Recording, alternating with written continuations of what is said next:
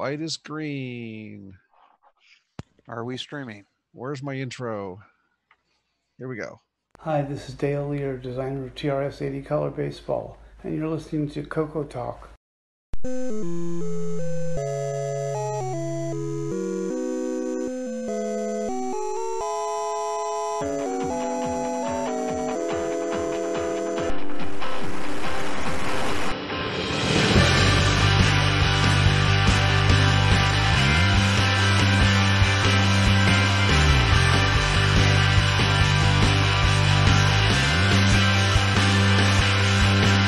Coco Talk is rocking the 8-bit world, keeping the Tandy flame alive. We may be mocked, but we'll never stop, 'cause Coco Talk is rocking the 8-bit world.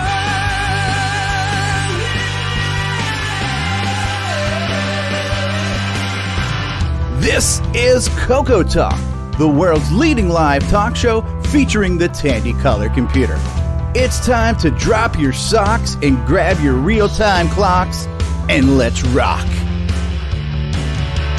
Coco Talk is rocking the 8-bit world, keeping the Tandy flame alive. We may be mocked, but we'll never stop, 'cause Coco Talk is rocking the 8-bit world.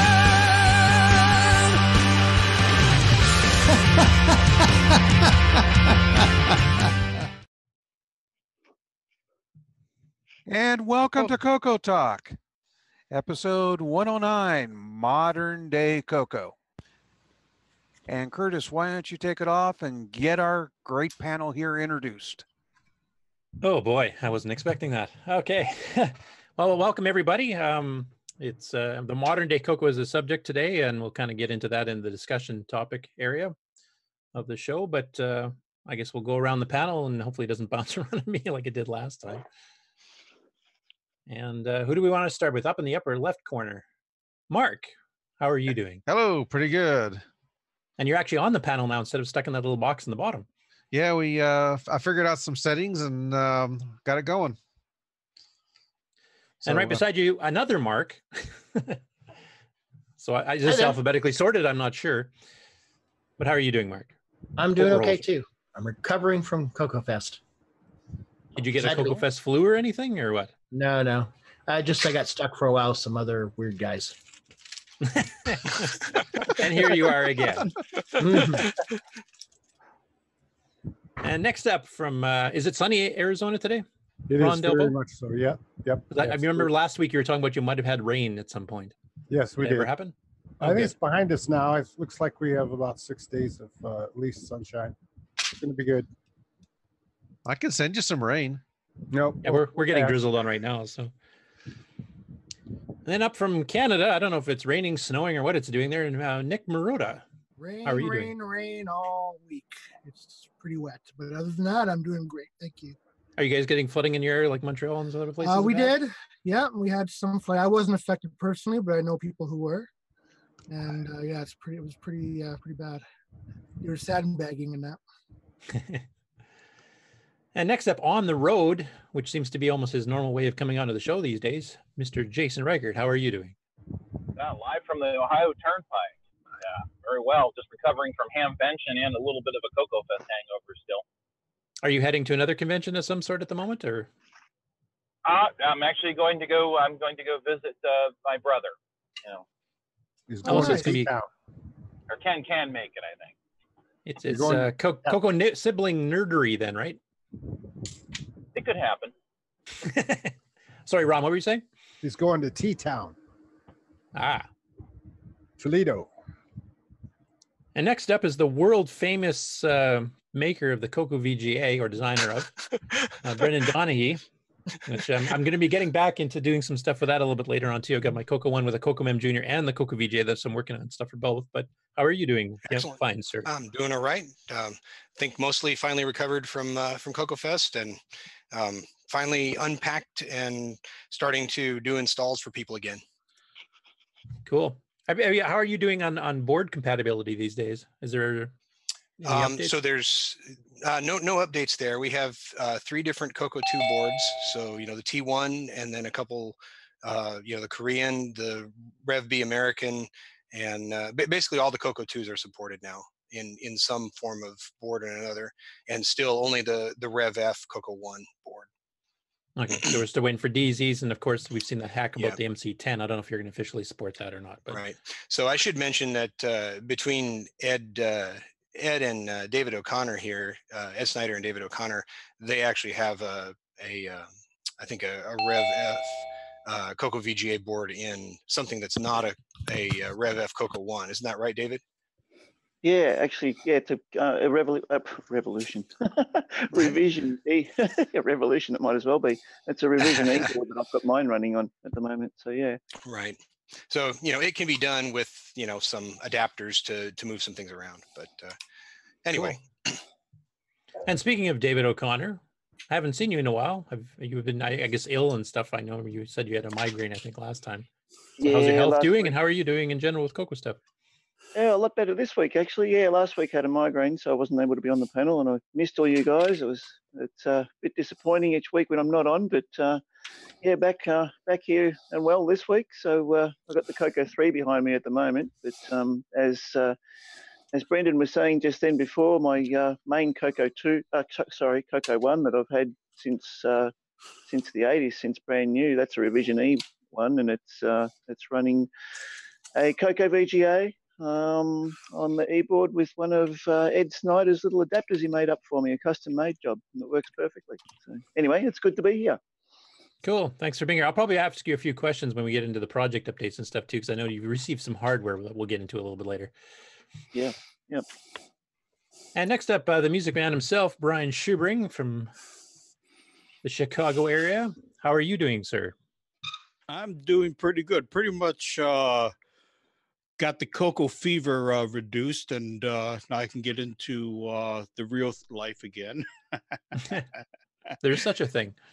Yeah, it's called the Coco Fest. But doing great. Got had a little acquisition that I picked up last night. One of my synthesizer modules were going a little wonky at the fest and wasn't throwing all the channels out. So I picked up a Yamaha MU90R rack mount yesterday and starting to play with it. Cool. And Mr. D. Bruce Moore, the singer on our intro theme.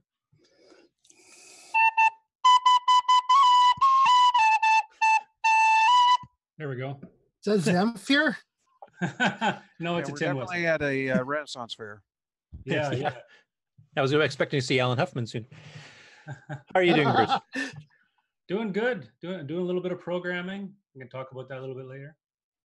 Yeah, I remember seeing some mentions of that in Discord there when you're asking questions. Next up, John Strong. And John, I'll just mention, we're not going to get into full details about project updates until a little bit later in the show. So this is just more of a general introduction, but how are you been doing, sir?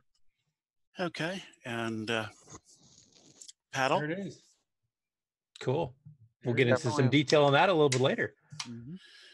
And then just a couple. That's just another trial. Not all. Mm-hmm. Okay. And next up, creator of a famous new YouTube channel, Mr. David Ladd. How are you doing, sir? Hello, everyone. I'm doing fine, and I'm glad to be here, and I can't wait to see where the show goes today. I know some people can predict that already. It has to do with a dumpster. And Steve, I'll save you for last because I'll be passing the baton off to you as soon as we finish the introductions here. So next up is James Diffendaffer. It looks like he actually did get his icon changed because we were discussing that earlier. How are you doing, James? I'm doing well. Done any optimizations lately? Yeah, no, I'm just doing something for somebody else. Nothing to report. Okay. And last but not least, before we pass it off to Steve, is Nick Marentes. How are you doing, sir? Good day, everyone. Yeah, I'm doing fine. Yep. Unfortunately, I don't have a musical instrument to play to show like Bruce did, but you can always whistle. I can only play computer. I can't play anything else. Don't all you guys play the didgeridoo down there? No. I don't. Neither do I. Neither of us from Aussie play didgeridoo here, so. And now that everybody else in the panel is done, I will pass the baton on to Steve Bjork, who will also tell us how he's been doing lately and what he's up to. Take it away, Well, Steve. Yeah, I've been hanging in these days, but good old sunny Southern California, we haven't had much of that in the last 4 or 5 months. It's the rain's been pretty constant. Actually, it looks like we might be over this thing called a drought that we've been living through for about the last 7 to 10 years. Which is good because you guys had a ton of really bad forest fires. Yep. And the only thing is, it's going to make the forest fires worse because the water causes the underbrush to grow, and then it dries out quickly. So it'll be fun this summer. Smoky Southern California. Anyways, everybody, welcome to the show. Stevie is off doing some personal stuff. He might be able to join us a little bit later. So we'll have a good time until then. We'll be able to keep the show on topic. All kinds of things will happen. He's having a life today, which I don't think is allowed. I don't even know what that is, but Yeah. Interesting you mentioned until then. But yeah, it just, I should introduce myself in the sense that some people might not know me. Yeah, a few people don't know. I developed a lot of programs and some hardware for the Coco back in the day. You might have heard of a program called Zaxxon or something like that. But anyways, that's enough about that. Let's actually get into the little acquisitions, I should say, and news notes that our panel has. Who's up first? I guess I'll go first.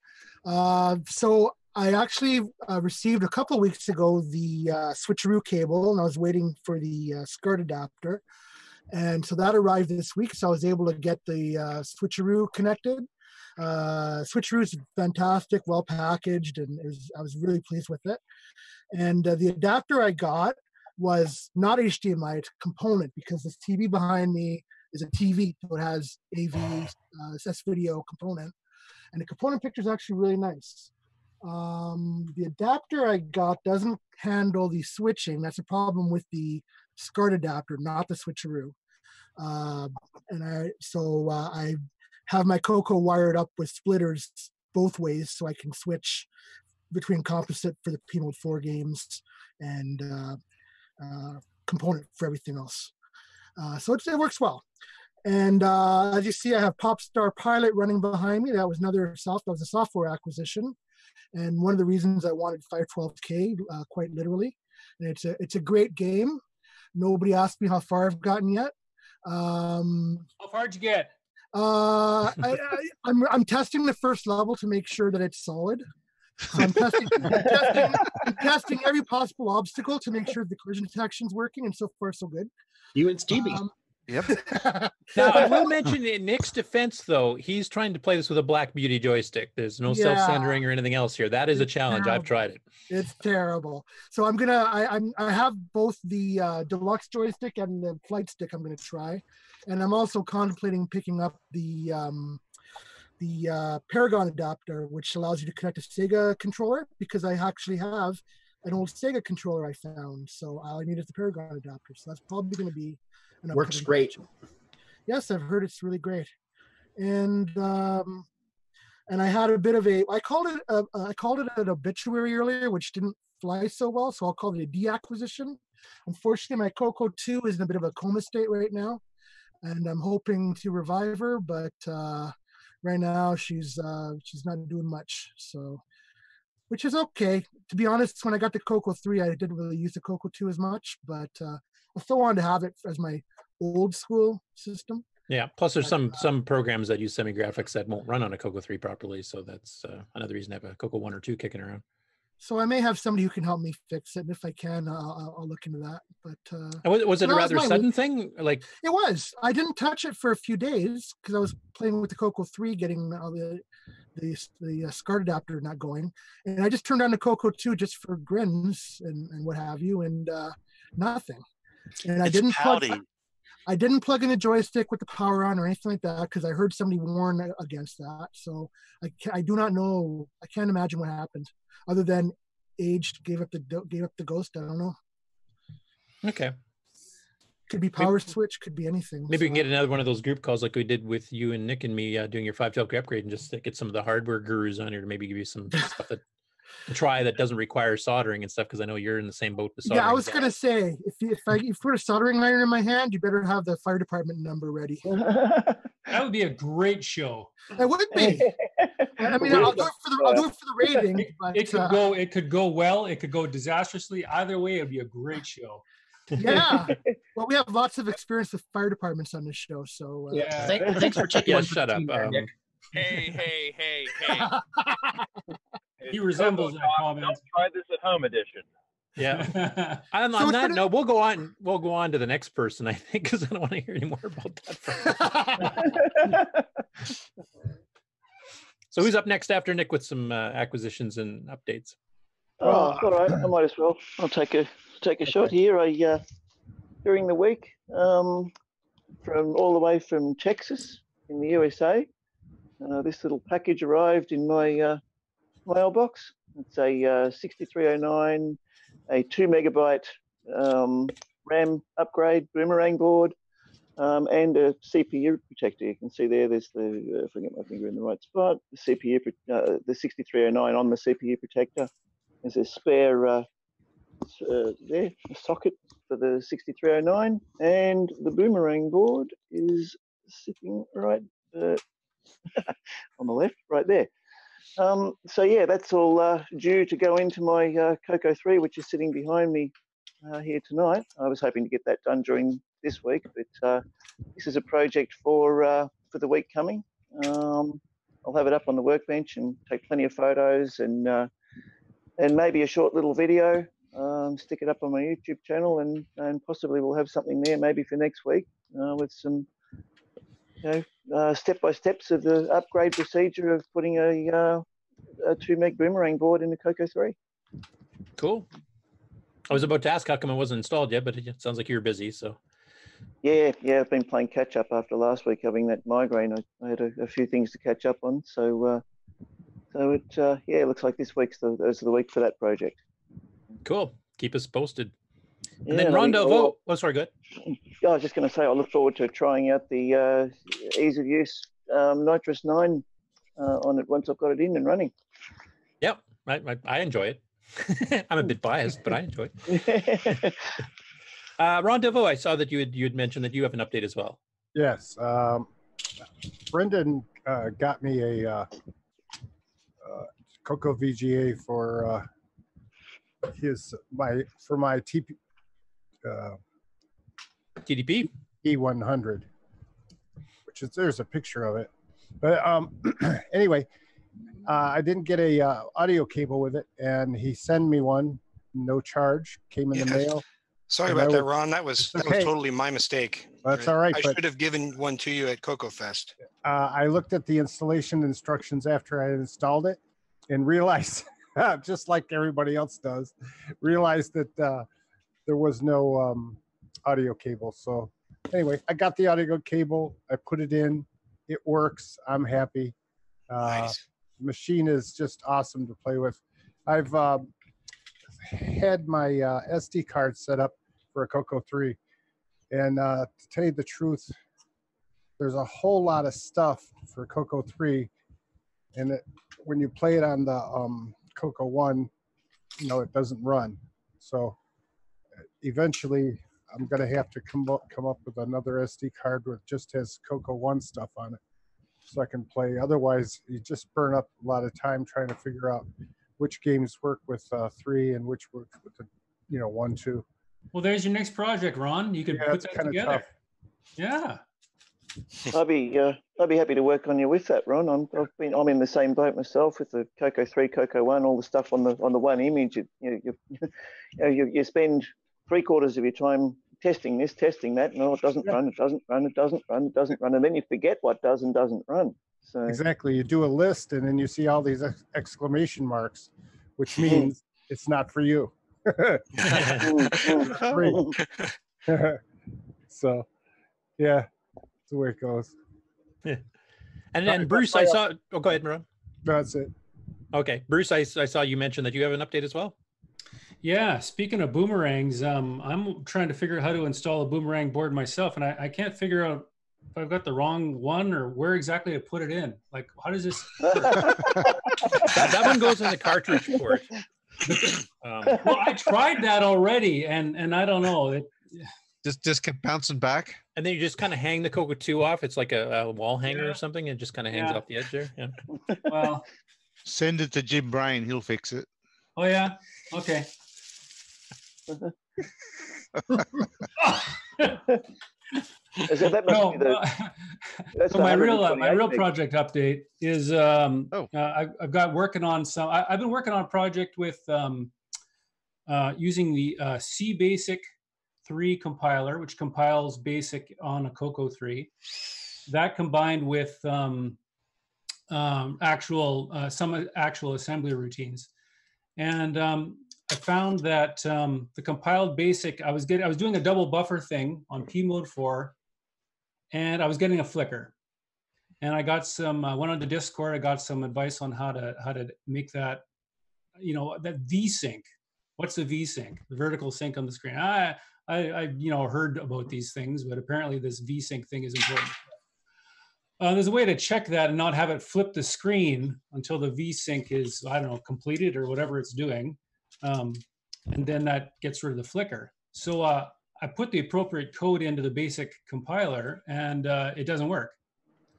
It doesn't work. It doesn't compile down properly. So I had to write the actual assembly code. And well, by write, I mean grab a big handful of code from Steve Bjork's lesson 11 on assembly, where he sets up the P mode 4. And then talking with I don't know 4 or 5 people on the assembly channel on Discord, and eventually got it to work. So it's flicker free now. And I mean, I couldn't have done that on my own. So I just really appreciate the community effort and the help and the willingness to help and the resources. Yeah, it's been great. So now I've got the bug again. I'm working away on it now. How are you finding the CBasic assembler, like aside from the VSync, VBlank Yeah, stuff? well, it's you can do a lot of things really quick with it, as far as developing goes. If you want to use any of the basic commands, of course they run slow because they're calling the ROM. They'll run a little bit faster because they're using integer math instead of floating point, so they run a little bit faster.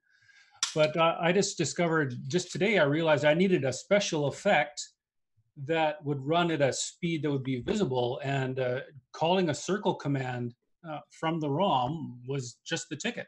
So that's just a couple of lines of code. So that went real quick. The code it makes is loaded, but I'm trading speed for that, right? So the speed of development. So it seems to be worthwhile if I do some sections pure assembly where needed. Because one thing I would like to do, I mean, I do plan on doing a Basic 09 and some OS9 general, tutorial type things later on myself, when I catch up and everything else.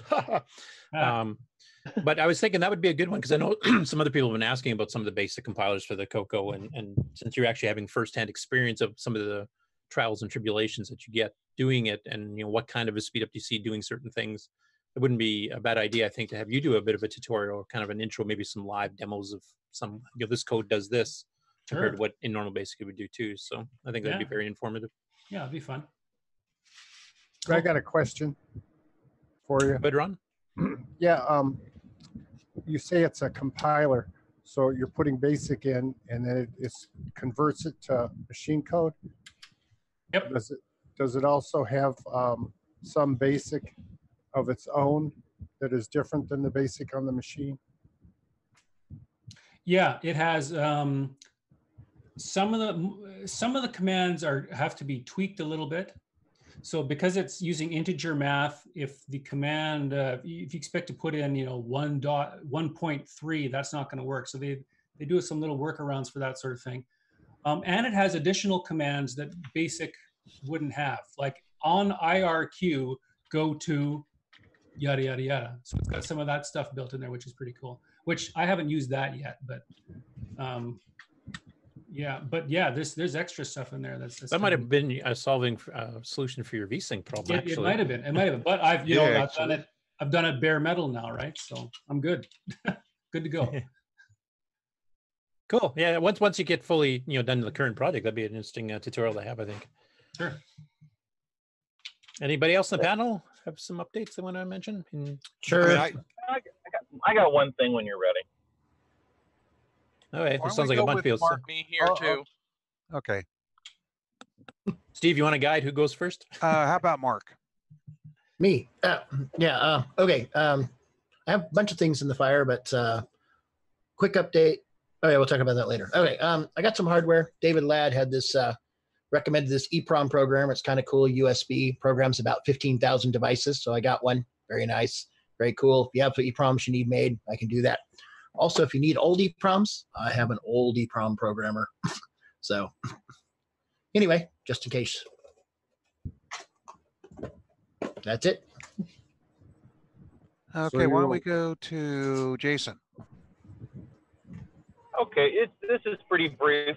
Just made some updates and some changes on my blog at cocoman.org. And our first Coco Cat. I didn't bring the cat with me, so. Or is that the one you just ran over? And as far as Nick Marotta and his experience with the switcheroo and the issue with the switch, we've been conversing back and forth, and the best I can determine, it has to do with that the converter that he has is not reading. I believe it's pin 19, whatever pin that tells the converter to switch to RGB or composite. Because normally that pin needs to see a volt between 1 and 3 volts on it to switch the converter to RGB. Otherwise, it stays in composite. And what I had Nick do was just unplug the USB entirely, and it still stayed in RGB mode. So the best I can come up with, that's just an issue with that converter, and that converter just may not convert composite. I'm not all that I'm not familiar with that converter. Yeah. Now, this is getting into a little bit of a discussion. I'll just sidetrack it just a tiny bit because we're on the subject. There's been some mention on Facebook too that people are wondering what converters to get, and I know the original recommended one has been, I guess, not even manufactured anymore, if I'm understanding correctly. And I know you guys have mentioned, you and Mark and a few others have mentioned, there are other ones that you guys know to work, but they keep going out of stock, but then they come back in stock. So I think that's okay. That means it's still being made, right? Or are these just like old stock? Let me add my 5 cents worth here. I just did a search before we started here, and I found 3 of them listed on Amazon that are HDMI and SCART. One of them says specifically in the description handles both RGB and composite. So that's what you look for is in the verbiage. Does it say it handles composite? Okay, so do we have a recommended list of ones that people can know are going to work and are still actively being manufactured? That's the problem, is that you can only go by what they say and then buy one and try it. So your best Yeah, but to you guys obviously have tried some that have worked, some have not. Do we have a list made up somewhere of, or could we make one that they keep changing all the time? But yeah, I guess we could log places that have one and then just have. When you say changing, does that mean you get the exact same model from the exact manufacturer and it works sometimes it doesn't, or what do you mean? I've only gotten one so far that actually the composite works, but that's because I specifically looked for that verbiage, and when I got it, it actually worked. I don't know about other people. As far as the thing is they keep, they'll have a bunch and then they're out of stock, and then you go look and find another seller that has some stock. So it's kind of really hit and miss. See, I ordered one that was HDMI and it was supposed to be in stock, but then they wrote me and said, "Oh, it went out of stock. Your order's on back order, and we'll knock 5% off the price." Like, okay, so I've got an HDMI one in Ethernet somewhere. Yeah. Okay. The trouble is, a lot of these converters don't really have a brand name on them. No, right? They're all generic. Yeah, they're fairly generic. They're all generic, yeah. Okay, Jason, you were about to say something? Yeah, they are fairly. Yeah, they're fairly generic. There's quite a few out there. I mean, I did post a link on the site where you get the switcheroo, cocoman.biz, that there's in the I believe it's in the FAQ, that there is the link to an article about what kind of SCART converters not to buy, because the really inexpensive ones, like sub $20, most likely do not do RGB, and that's what I've seen, where someone will buy a converter and it won't do RGB, it'll just get stuck in composite mode. So, and it's not feasible for me to buy every converter that's out there and check it, but I always recommend finding one that does RGB and will do composite, and just get it from somewhere with a good return policy that you can send it back if it doesn't work or doesn't do what you need it to do. But I've seen a couple. There's quite a few out there, and they all look. There's a few that look alike, and those seem to work okay. But so yeah, I probably need to go out there and find some more. That's why I'm a little hesitant to recommend ones that I haven't tried myself, or I haven't had someone try elsewise, because I don't want someone to buy the wrong thing and then, well, you told me to buy this one. So, but I mean, as long as if you stand around about the 30, I wouldn't go much below $30 US. Yeah, and these seem to be, and this seems to be okay. I found one today on Amazon. It's $31.75, and they have a bunch in stock. Now, if you get one that says composite and RGB, is it guaranteed to work, or is that even still a crapshoot? The ones I've gotten all say they have support composite have worked. So yeah, most of the time they either do just composite or they do composite and RGB. As far as the ones that go from SCART to HDMI, the issue that Nick Marotta has is quite unique. Usually the issue is that the converter box does not do RGB and it's stuck in composite. So when I was speaking with him about that, that was, I said, well, that's the exact opposite issue that I normally see. So yeah, I'd rather have the issue I have, because then there's a workaround for it. Yeah, absolutely. And the problem I had is I ordered mine from Amazon Canada, not Amazon.com. So the one in Canada definitely says currently unavailable. So there was one on Amazon.ca at one point that I had gotten really good feedback about from folks in Canada. I think that's the one I ordered. I haven't. It's the TNP one that. It's a TNP one that. I think what would be nice to do then is make a list that has ones that has been tested. As you said, you don't want to recommend stuff you and other people have not tried. But if there's a list of like 4 or 5 that were guaranteed to work, and there's some way to identify the brand or whatever, or if there's multiple models, which specific models to get, just so that people know, even if they're out of stock, at least they'll know they'll work. And if they have to wait, they have to wait. But they know it's going to be a crapshoot if they try to order something that's not on the list. Well, the other thing too is, in addition, brand names not on them. Yeah, that's the thing. The stuff is going to change because of the type of manufacturer it is. But what we should do is not only make a list of what we know that works or should work, but we should make a list of like the verbiage that you want to look for. Yeah. Yes. And the ones that know not to work. Right. And see, I'd say mine is a yellow. Like it kind of works. Like if there's a workaround for it, so it works the way you want it to. Just to go to composite, you've got to do a workaround for it. Yeah. But it does work for component, which is probably a more limited use than HDMI. But still, look at Nick's face. I know it's so green. You must be getting sick. Yeah. Or he's hulking out. One of the two. Oh, my wallpaper is a Coco game, and it's all green. Yeah. Maybe you should change your wallpaper during the show. Yeah. You look ill. Look like the Grinch. There we go. Yeah. I mean, earlier he was doing a bit of the Thor movie because he was in a Dutch angle. He was still Batman, kapow. And as far as SCART converters go, I'm always looking for feedback from the folks that have them out in the field. Which one do you have? How does it work for you? I mean, where did you get it? Where's the link for it? Anybody is always welcome to send that to me. I always appreciate when people let me know what they've found and what works for them. Yeah, and you should be the conduit for this master list because, I mean, you're the one who makes and sells it, obviously. So it helps you sell if you can say, these 5 work, whatever one you can find in stock, go for it. And just avoid the word guarantee. This will work. Yeah. It's like it should. I'm going to call it will likely work. Yes. There you go. Because you never know when the supplier is going to change, where they get their stuff from. It may look the same. But this stuff's coming from overseas, and it's hard to say when there could be a box that looks just like the one that I have that works and it doesn't work. So it can be quite a crapshoot. Absolutely. I want to ask you a question too, because it sounds like a lot of these are generics. That's why you're having issues trying to figure out what exactly they are. But Are there any name brand ones that are reasonably priced that you can get that kind of guaranteed stay the same level of quality? Or is it a huge jump in price, like $100 or something?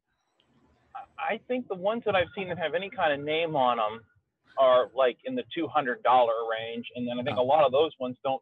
And then I think once you get into that range, you're getting into a specialty product, and you're not going to. A lot of those don't do composite. They only use the composite for the video sync and won't actually convert composite video to do, for in this case, to do the P mode 4 artifact color. So that's the other side of that coin. Okay. The main thing here is we're not looking at a mass market item. Yeah. Right. Discard's not really a big thing here in North America, right? No. No, it's more of a European. Never was. Not a big thing in Australia either. Most people don't even know what a SCART connector is in Australia. That'd be the same up here, to be honest. Yeah, it was mandated by the French.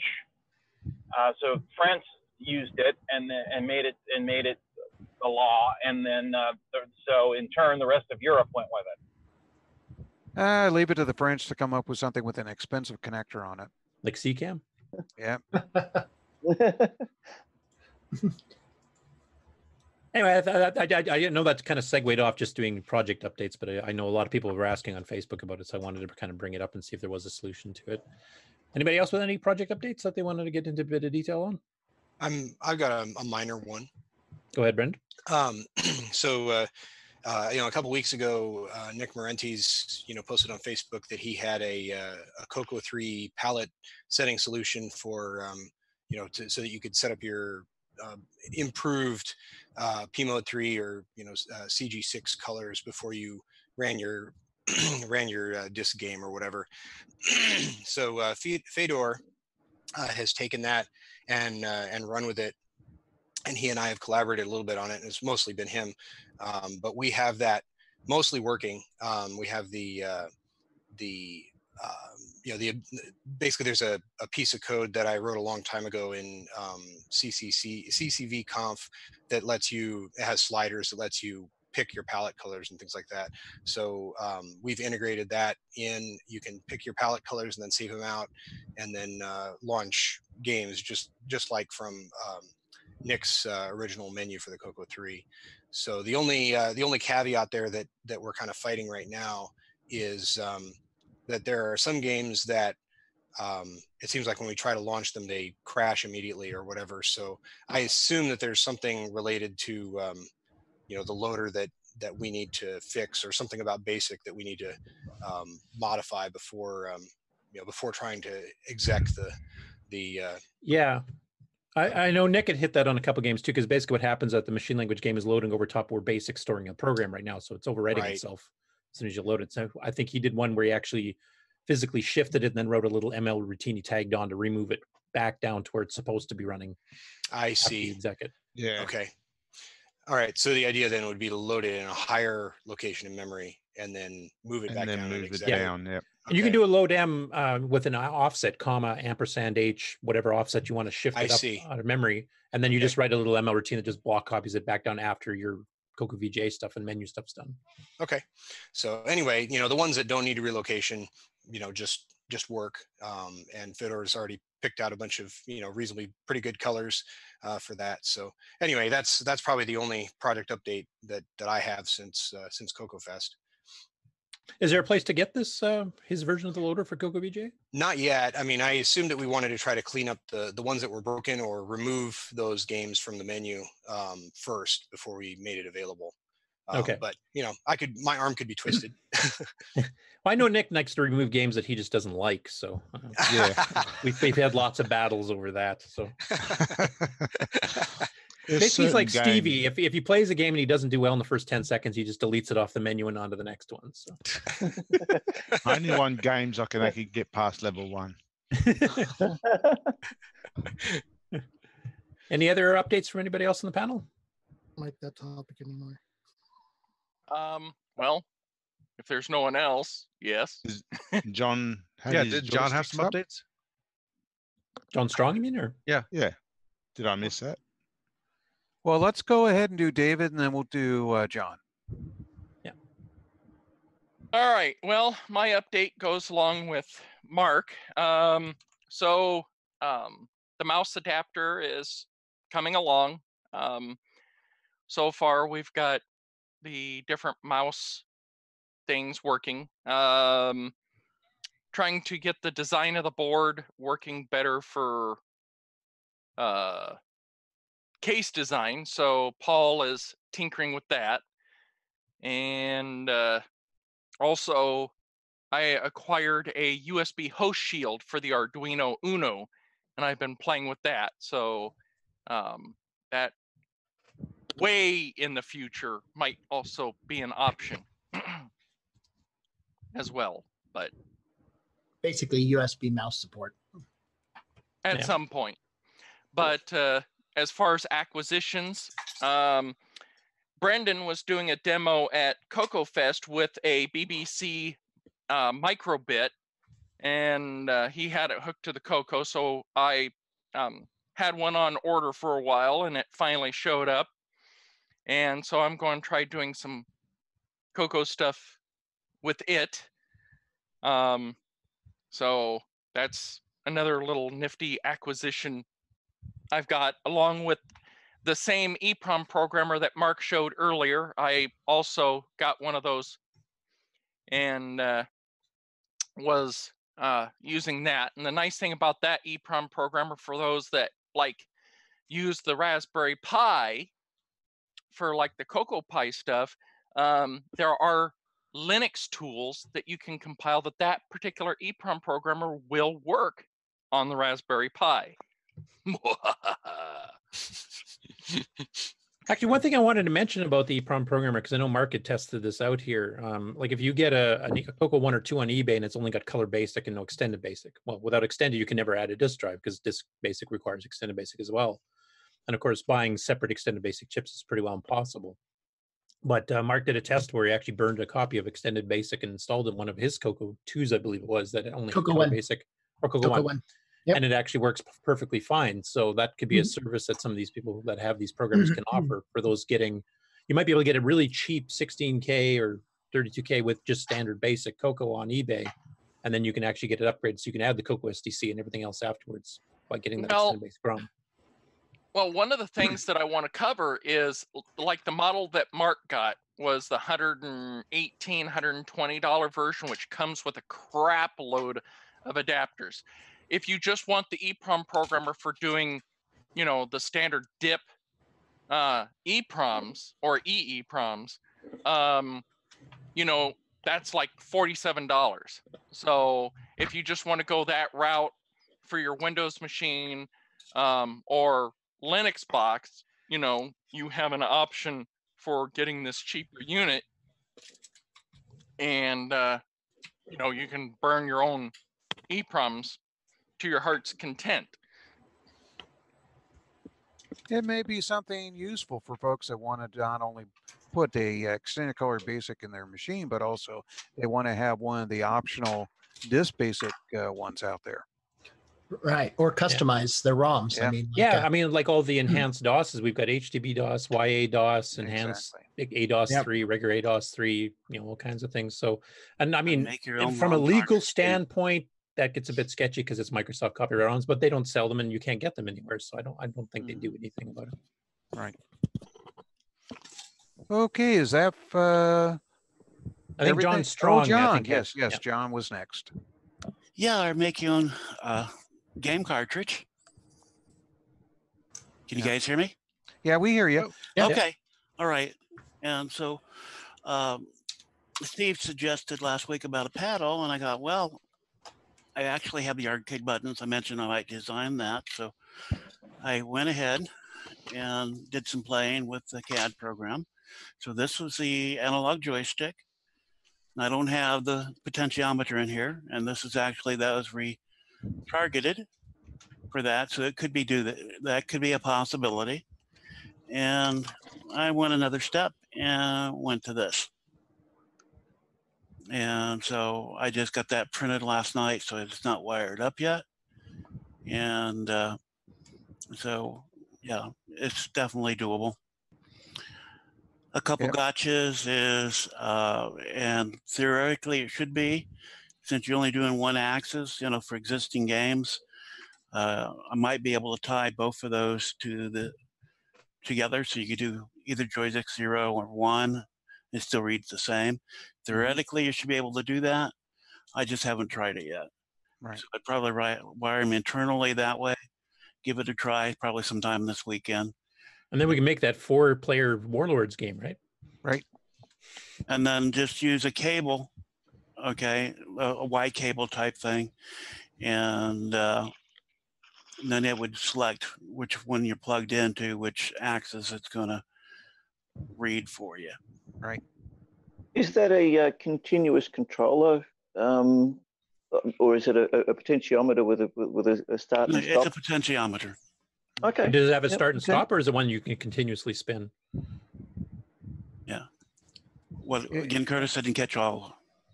I was just wondering, is it like I think what he was asking was, does the potentiometer just keep spinning forever in one direction, or is it one of the ones that stops after you hit a certain stop rotation? and back. Okay.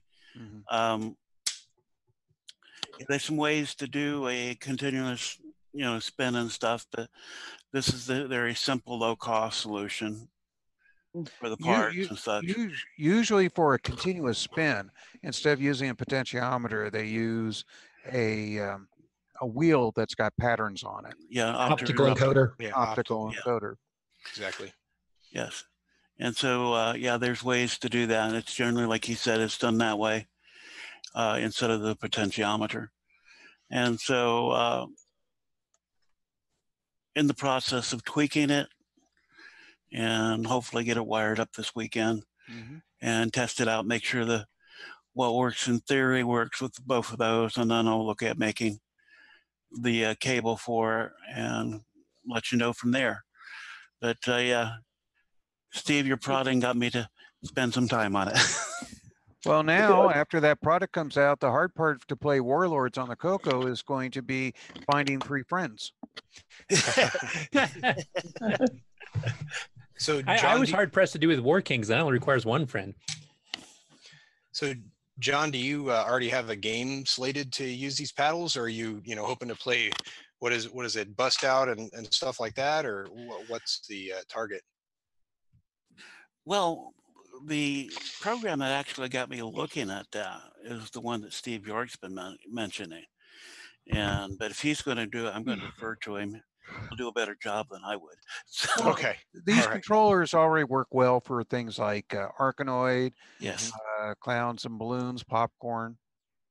So there are games that already exist. So sure. Yeah. And the main one we're been talking about is Warlords, which is an Atari arcade game. And if you've seen War Kings or Castleguard on the Coco, those are 2-player versions of those. But the arcade game actually had 4, where you had the 4 castles in the 4 corners of the screen, and one person controlled the paddle that goes around the castle for each, and then it's kind of a bust-out game from that. Yeah. Using this technique, you'd be able to actually make a full 4-player game, because you get your X and Y axes are 2 different players, because it's basically just player 1 uses the X paddle and player 2 uses the Y paddle, and then onto the other joystick for players 3 and 4. So I think that's kind of the target. Yeah, that's exactly how the Atari 2600 version did it as well. I love that game. I'd love to see it on the Coco. And like I said, I will defer to the one who has the better experience in doing it, but it was what I had planned to do. I'd actually had considering putting for the TI sound chips on a cartridge, and then have quad sound with it.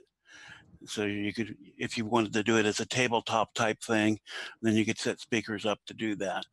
But it's just one of the things you think about. With low priority, because to do anything, I needed these. These have to keep going in the background till somebody gave me a nudge. So, with those, and question 2, with the single paddle version of it, being on one axis or another axis, I'd imagine probably put a switch on there or something to switch which axis you're choosing. Would be a fairly straightforward wiring task. Just wonder, because it's one plug that goes into the back of each joystick port, would you have it so that you could have 2 paddles plugged into, or like 2 paddles going into one plug going into the back, or how would you do that? The basic idea is you can have a kind of a Y-type cable. It's not a true Y, it'd be a splitter, because it'll take one axis to one paddle and another axis to the other paddle. Okay. Yep.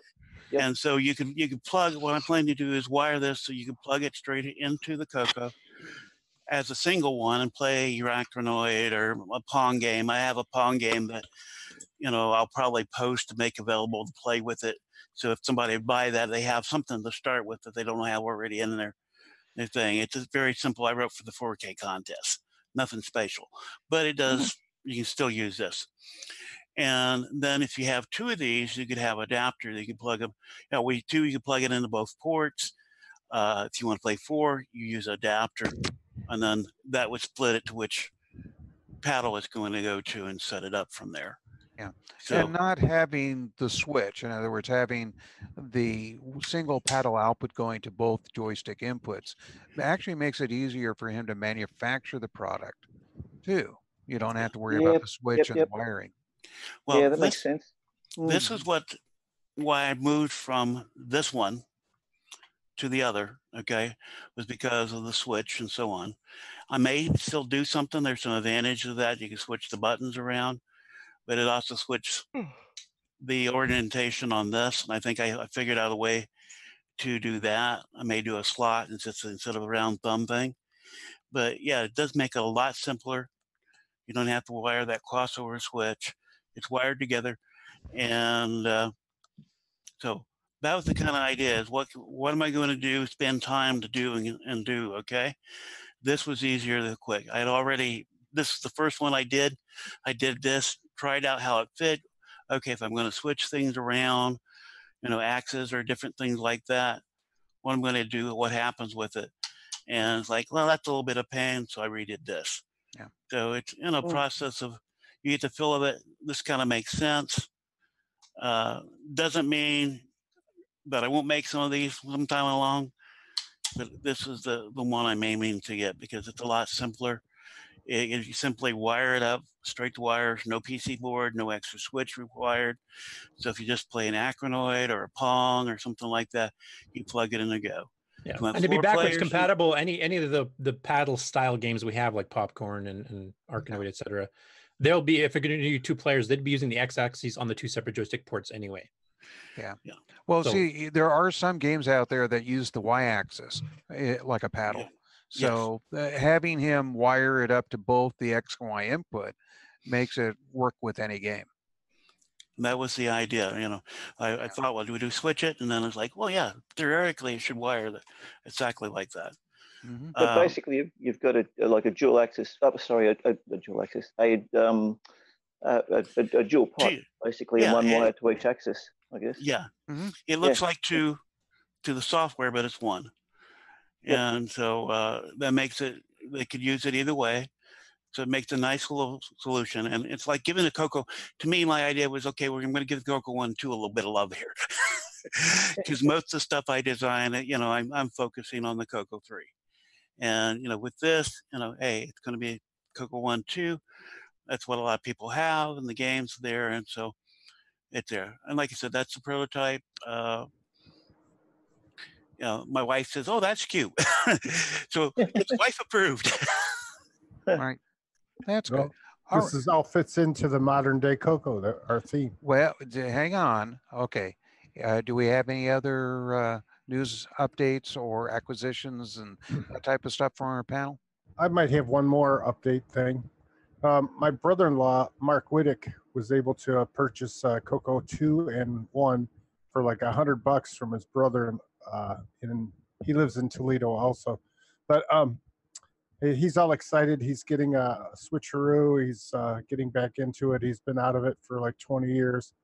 And so I've inspired someone to get back in it. So, and I think he'll be joining the show too in the future. So is he already on the Facebook group, Ron? Or I think he's in the well, he posted in the Show Us Your Coco, and he's just getting started. So okay, yeah, I encourage him to join Discord and everything else too, so that he can I give him ask questions, etc. Yep. Cool. Okay. Well, let's see. We've been on for almost an hour, just getting through this part. Boy, talk about things that you think are going to run 10 minutes and go a lot longer. Why don't we do this? Why don't we take a quick break, and we come back, we're going to go into our main discussion about the modern day Coco, and you'll be surprised what that means. So let's go ahead and take a break, and we'll be right back. You are watching Coco Talk, the world's leading weekly video podcast featuring the Tandy Color computer. We spread the love to the past, present, and future for all models, including the original color computer, the Coco 3, and the world-renowned exclusive French Canadian Coco 2. The Radio Shack.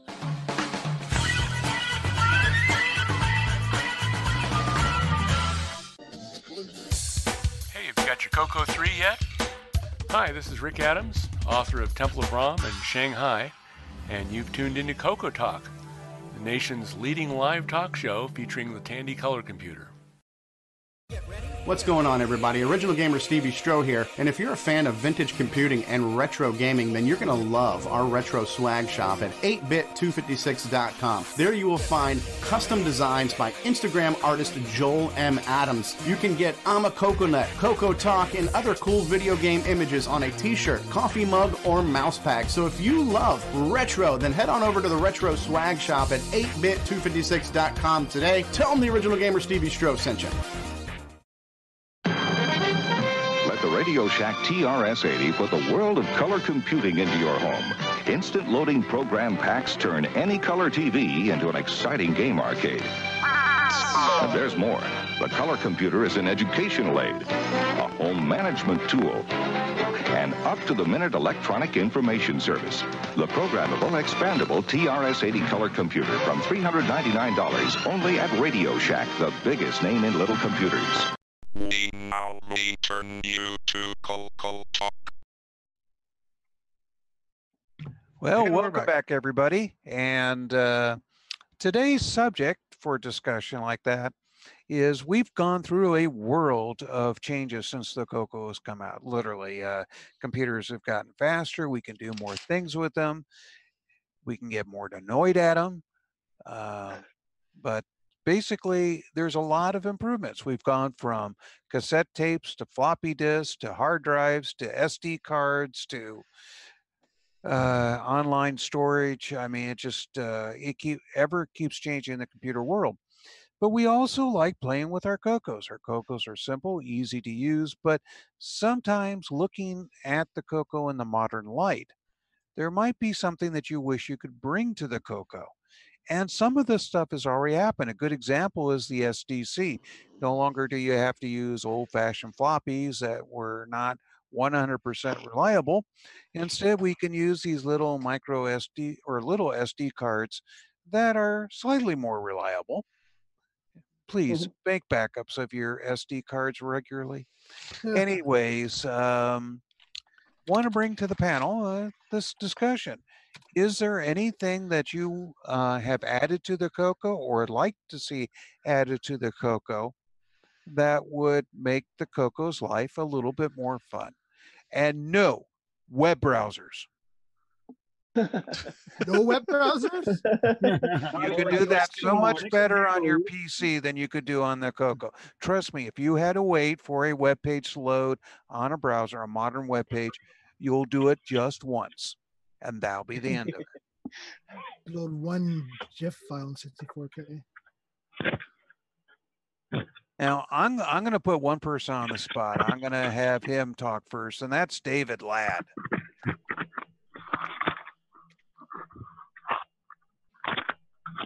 Oh, is he back yet? He took a break here a little bit ago. Yeah, but I guess he's not back. Oh, I think his sorry, my microphone was muted. There yes, we go. I'm here. How can I help you, Steve? Well, we're putting you on the spot. What technology that's in the modern day do you think that would be helpful for your Coco? What you've already added or something that you kind of would like? Floppy drives. Oh, well, okay. Well, let's see here. One of the things I wanted was a better mouse. And of course, what did I do? Nobody else wanted to do a mouse. No one brought a mouse to the Coco. So what did I do? I said, no one else is doing it, so I'm doing it myself. I brought the PS2 mouse to the Coco. Woohoo! Awesome. And so you brought the mouse to the Coco and you've hooked it up and you've moved your mouse and the cursor doesn't move on the screen. How do you get it to move on the screen? Well, for me, I'm using a microcontroller. A microcontroller, which strangely enough, the microcontrollers were even available back in the day. So, and the PS2 mice came out in '87 with the first PS2 machine. So it's like, why weren't we using these things back then? We had DACs, we had microcontrollers, so why didn't someone do it back then to bring us the first optical mice when they came out in the early '90s? Why? Cost. Well, okay, cost, but that doesn't stop people. Oh, it stopped. I'm going to interrupt you right there. It stopped Tandy. The first interface I designed for them before the high-res joystick interface was to convert the optical mouse to work on the Coco as a cartridge that plugged in. They estimated that my design, and I thought it was really ingenious what I had come up with, was going to be $100 retail. And then they had me go back and come up with something that could be made a lot cheaper. So I came up with the high-res joystick interface, which cost them $2.50 to manufacture, so they could sell it for a whopping $9.95. Well, that is true. Price for a lot of people can be a motivator. But then there's also convenience. It's sometimes, I'll tell you, the ball mice, I just want to take the scissors and snip that ball out and throw it away. Because it's like, you have to clean it all the time. You have to get in there and clean the little rollers. It's like, no, get away from that. I want optical. And it's like a lot of people, it's like after you use modern, well, even back then, a more modern mouse that was optical back when I had my 386, it's like, no, I want this on the Coco, but it's like, back then I didn't know how to do it.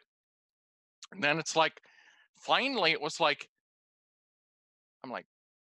I'm going to try out one of these Arduinos. So I did the breadboard Arduino, threw it together, and then I threw parts together. And then it's like, I asked Jim, I asked other people, so what other things can I do to get this to connect to the Coco? And of course, Jim was nice and goes, well, there's this SPI dual DAC. It was cheap. I was like, fine.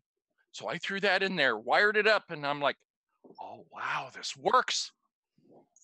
And the PS2 protocol is easy. They got libraries out there like crazy. So it was like I threw everything together, did a test, and then it was like, it worked. I was excited. So then it was like, had to put, yep, there we go. There's one of my first prototypes Mark's got on the screen that was using the DAC. And it was like, oh, I was going crazy. But then the design was, had to keep changing, had to keep evolving. And still I'm not quite happy with the design. But then there's with the current design, which I'm sure Mark has one of the boards up there, which can't see. There we go. Not totally assembled yet. Don't have all the parts. But that particular board is using a Arduino Nano, which would plug into a header right where those 2 rows of pins are.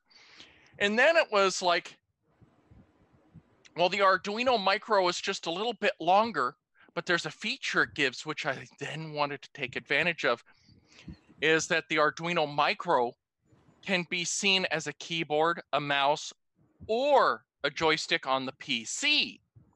Well, then I'm like, well, I wonder if I can take the input, because I've got on that design where you can pass the Coco joystick through to the Coco. Well, I'm like, well, instead of passing that through to the Coco, can I read the Coco joystick through the Arduino and send it to the PC? And it's like, yes. And then it's like, I can do it at the same time. So you can have the same joystick being used on the Coco and the PC at the same time. I some just people wish go- David was more enthusiastic about his Yeah, I project. was just going to comment about that. Yeah. Well, you've got to be enthusiastic about this stuff because it's like there's so many things that you can do. What? Show a little more excitement, will you? I am trying. I'm trying. Oh, I'm so glad I started with you first. It's you know, there's just so much How are we gonna technology out top there. this? Yeah, I don't know because there's just so much technology out there that you can take advantage of to bring things like Brendan's example when he was using the microbit from the BBC at the Cocoa Fest. I have so many things going through my brain for that thing. It's like because the stuff he was showing, I want to use the the other thing I want to discuss, the ESP module to serial adapter right there that Mark is showing. That thing. This is an early proto. Yep, that's an early proto. So the ESP, I want to now use that. With that adapter, I want to put another ESP on connected to the microbit and What get does rid of it the do? cable. Well, let's see here. The ESP 01 module that's on that board is a Wi-Fi to serial adapter. And depending on the firmware that you use on there, it can do all kinds of different things. Now, in my use on the Coco, that's what gives me my wireless drive wire support on the Bitbanger. And I love it. But with Brendan's examples that he was doing, I'm like, well, can I take the two ESPs, combine them together and get rid of that cable? And it's perfectly feasible. So Brendan's project with the ESPs, now there's no cable between the Coco. And I'm like, ooh, so much fun. So much fun. I mean, you don't like wires strung all around your room? Well, with all the serial stuff and all my Cocos, come on, all those RS-232 cables, 25, 50 feet across the room. Underneath No. multi-pack. And pretty soon you got something that looks like a spider web, right? I already do. It's called the Ethernet cables. But oh yes, there's so much technology we can upgrade the Coco with. Yes. I have a comment on this whole thing. This almost sounds like an episode of Young Frankenstein. Igor, where's Igor? As I was commenting earlier, I want to record David saying a few things from my Halloween haunt. Well, you just got a whole bunch there. It's but see, this is the excitement stuff. I'm not even doing the creepy stuff. I'm just excited. Coco stuff meets technology from all branches of the whole universe. Yes. Okay, now, David, could you go over that again one more time with more feeling this time? Past and future colliding, cats and dogs living together. Massive. I'm just going to ask you one question. David, what have you been buffing your head with?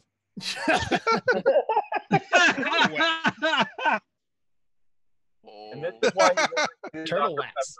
There's been someone spiking your turtle wax. No, but they've been spiking his Dr. Pepper. Right now must be cocaine or something because he's so enthusiastic. So.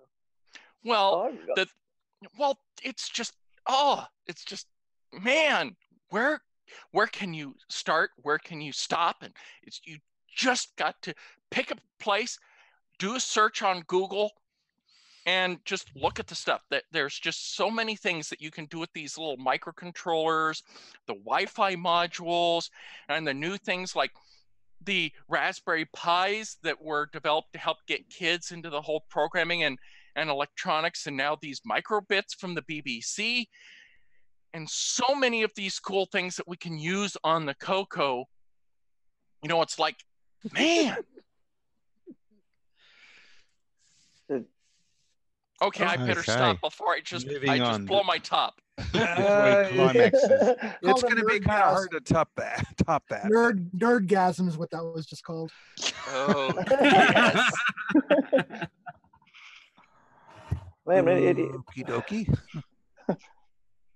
Let's see. I think we can all agree that probably one of the best advancements that's come out for the Coco, especially because if it sells, has been the SDC. You know, that Absolutely. little, That's a must-have. Yeah. Must-have device. Yes, definitely. Yeah, for those folks that are not familiar with the SDC, it is a floppy disk. Yeah, yep, it's a floppy disk emulator that uses an SD card for the media. So you don't have to have big floppy drives hanging out. You just plug this little cartridge in.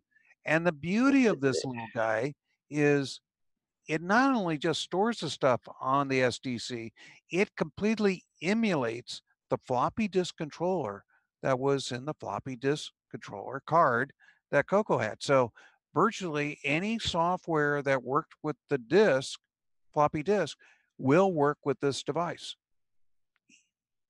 It also emulates hard disk too. Yep. I've got it. There's the one there. I've got it in my hand there. There's another one. I've got two of them here. There's one running in the Coco 3 behind me. This one here I run on my my original Coco 1. Oh, I've got 3 Coco 1s here. So, and the other must-have is the Mega Mini MPI from and the Coco VGA. Yep. Yeah, a couple of things in the modern technology that's allowed this stuff to go, besides the fact that electronics has gotten better, you know, can do more stuff, is the fact of 3D printing. The case for the SDC and the case for the mini multi-pack are all printed with modern 3D printers. I don't know if you can see there, they're actually really well made. Ed and Brendan have done a fantastic job on all of these fit and finish. Yep. Sorry. Fit and finish. Mm-hmm. Yes. Yep. And John Strong's been printing up a lot of cases for folks, especially with his new joysticks and like that, and the paddle. So all this stuff is coming down the line as having great products. It's where modern is helping with the Coco. Who does the case for the SDC? Is that Ed? Ed does, yeah. Yes, Ed. Yeah. Yeah. Well, there's also the move back too. in the day. The company I had, we looked into having something made in plastic, and it was $10,000 just for the mold, and that was a cheap mold, not one of the better ones. So. Oh wow. 3D print. Huge barrier to entry. Yeah, huge barrier to entry. 3D printing has really lowered that. Yeah, for my go ahead. So yeah, I was just going to say one of the things I've been meaning to get into is 3D printing. I've seen others talking about it, and the first experience I've actually had with actually even seeing a product that's been 3D printed was the SDC and the Mega Mini MPI, and I'm actually really impressed by just how solid these things are. They're not. I got this sort of impression early on in the early days of 3D printing that, yeah, maybe it's good for just little test things that are brittle and break easily and everything. But no, this stuff's really solid, just as good as any commercial. As far as solidness is concerned, just as good as anything you buy off the shelf. I have one of John Strong's cases for the Coco SDC, and it's like, wow, this is like it's kind of shiny, but it's like a molded plastic box. Very impressive. Yeah, John does good work. And now Ed, with these, speaking of modern day products for our Cocos, on the Facebook group, Ed's been posting up photos. Everybody's probably seen them of his big 3D printer, and he started production of the Coco 3 keyboards. So he's printing like literally an entire keyboard with the chassis and everything, not mounting the switches to it. And so I've got a couple of those on my radar. One of my projects I'm working on at the moment that I've been talking about over the last few weeks is the modular synthesizer control project, interfacing that with my Coco 1 and Coco 3. And an integral part of that is now going to become one of Ed's keyboards, modern keyboards, because the switch contacts are literally accessible on the bottom of the keyboard itself, which means I can hardwire physical sockets to these keys and actually use the keyboard input via interfaces from my modular synthesizer and use the synthesizer then to trigger inputs using in-key commands or using assembly language routines or whatever to literally detect when certain inputs are pressed via the keyboard. So that's a pretty exciting update for me. I've got the chiclet keyboard in my Coco 3 at the moment because it's the only one I had. So having the proper decent switch key Coco 3 keyboard plus having the ability to use that with some of my own tweaks for hardware inputs is pretty exciting stuff. Well, that's the other thing too, is that on the Coco, those first keyboards were really terrible on the Coco 1, the chiclet keyboards. And yeah, I was programming on those keyboards. To take that thing. Yeah, I had to take mine apart and clean it. I don't know how many times. Well, I was going to say at least crumbs didn't get between the keys, but I guess it. And then, of course, later positive. keyboards, especially in the case of the Coco 3, it was a much better keyboard. We also have had aftermarket keyboards to help save our fingers. And Ed's working on a new one right now for the Coco. That's pretty good. And then people like doing a IBM AT. Well, I was going to say at least crumbs didn't get between the keys. But yeah, we heard you. Anyways, that's later a positive. keyboards, especially in the case of the Coco 3, it was a much. Yeah. It was definitely a much better keyboard than the Coco 3, but still could be a little better. A lot of people interfaced IBM AT keyboards into the Coco. That was a fun project. Yeah, I think Cloud9 might even still sell the adapter for hooking in either an XT or an AT keyboard. Yeah. Cloud9 was also working on a retro where they take your keycaps and put them on I guess they're putting new keycaps on the Mylar. Right. Yeah, he said at the fest that he had made some very good progress on that. Excellent. Ed's doing even doing the laser printing on these keycaps for his keyboard as well. He's got his own laser set up now for it.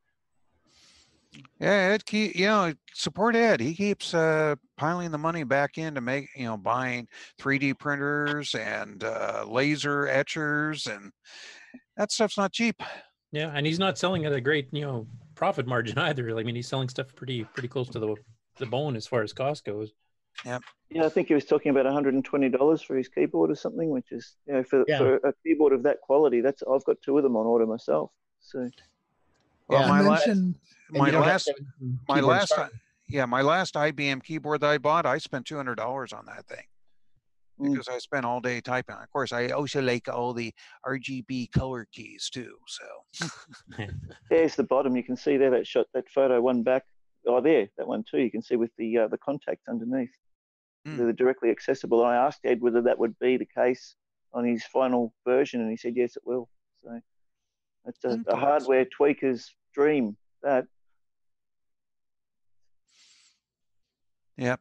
Let's see. I mentioned this one earlier, but I'm excited about the Paragon joypad adapters because I'm a gamer, and I don't know how I used to play the games with the Black Beauty joysticks and even the Deluxe, but for some games the digital joysticks is just a lot. The digital gamepad is a lot better. So yes.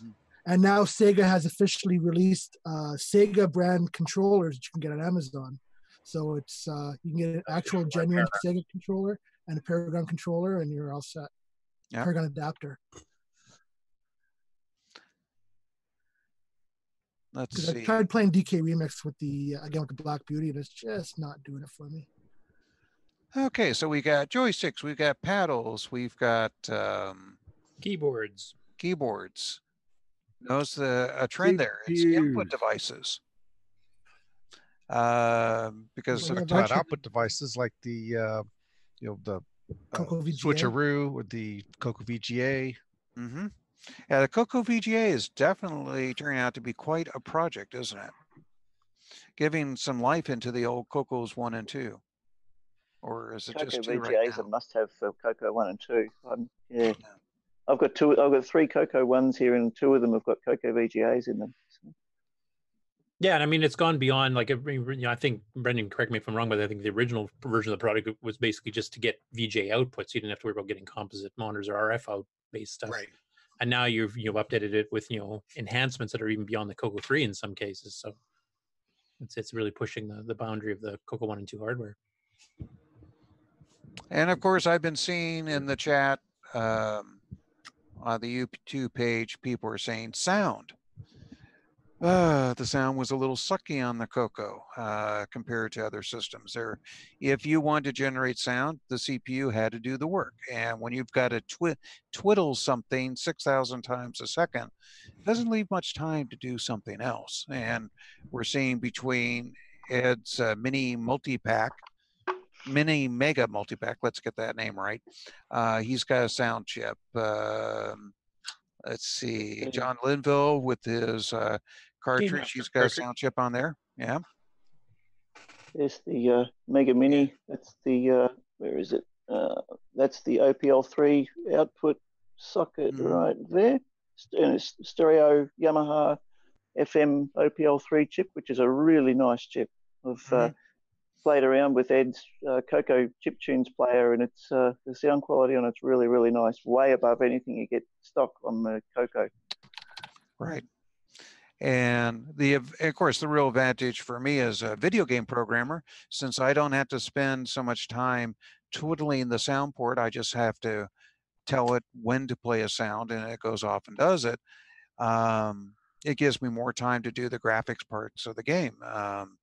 Some of the games that I produced for Tandy on the Coco 3, I had an option to turn off the background music. When you did that, the game played 25% faster. Yeah, well. So, that's something that's happening from modern. You can't buy a computer these days without some sort of sound chip inside there. Okay, the speech sucked on it, but did the sound part of the speech sound pack help you out, or? There's a few games I came out with the speech sound pack using the sound, but the problem is to use it, you were looking at close to a $400 investment because you not only had to buy the $100 sound card, you also had to buy a multi-pack. Yep. So that was a difficulty. And in the case of Ed's Mega multi-pack, whatever. Boy, he's got a Mega Mini. Mega Mini multi-pack. Say that 20 times. Mini Mighty Mo. Yeah.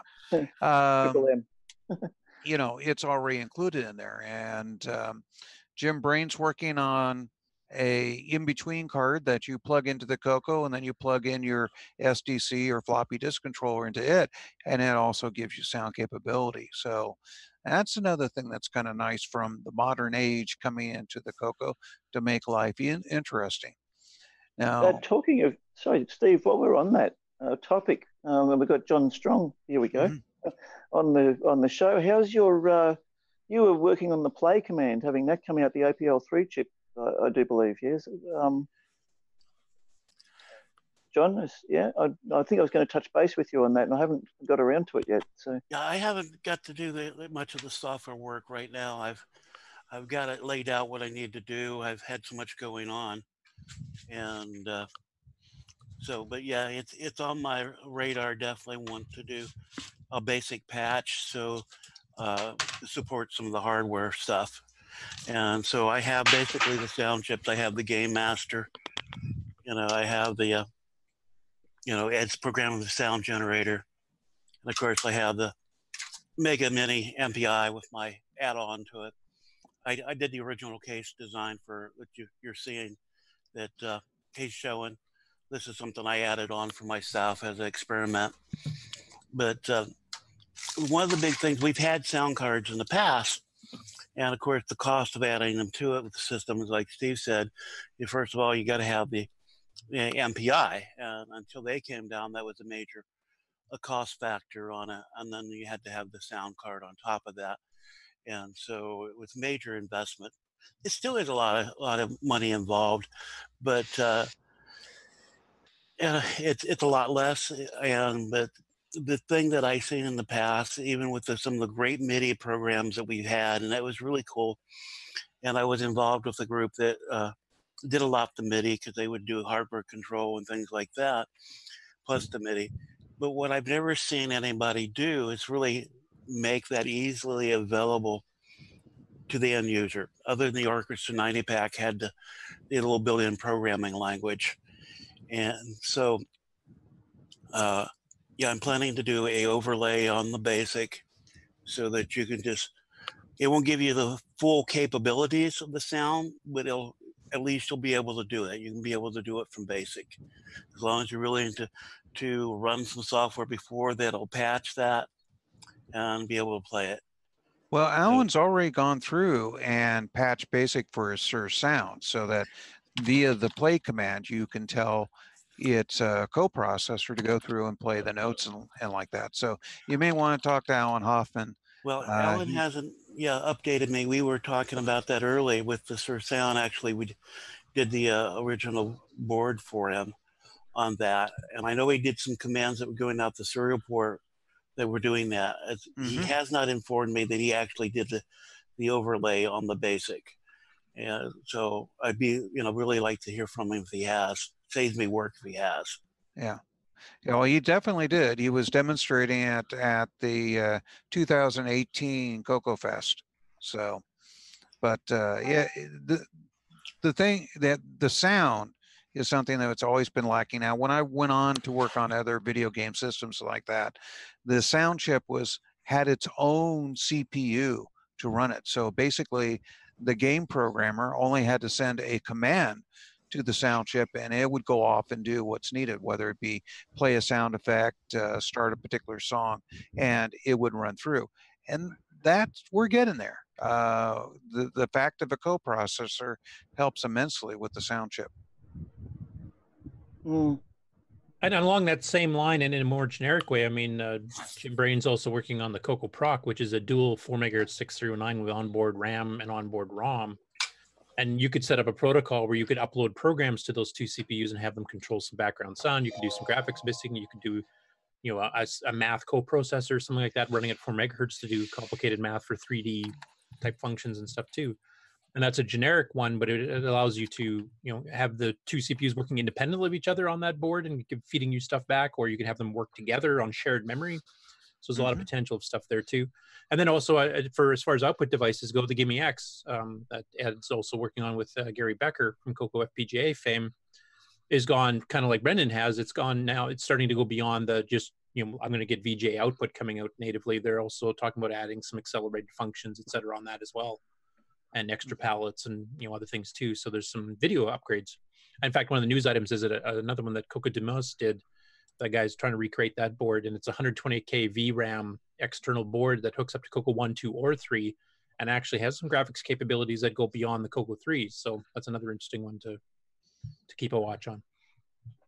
That Gimme X is something that a lot of us have been keeping a close eye on. It's getting near to production too, from what I hear. It's pretty exciting. Mm-hmm. Well, we've been talking for about the last half hour about things that already exist and like that. Let's get into the wish list, things that we see in our modern day that we'd like to have on our Coco just to make life a little bit easier. Real-time clock. Hey,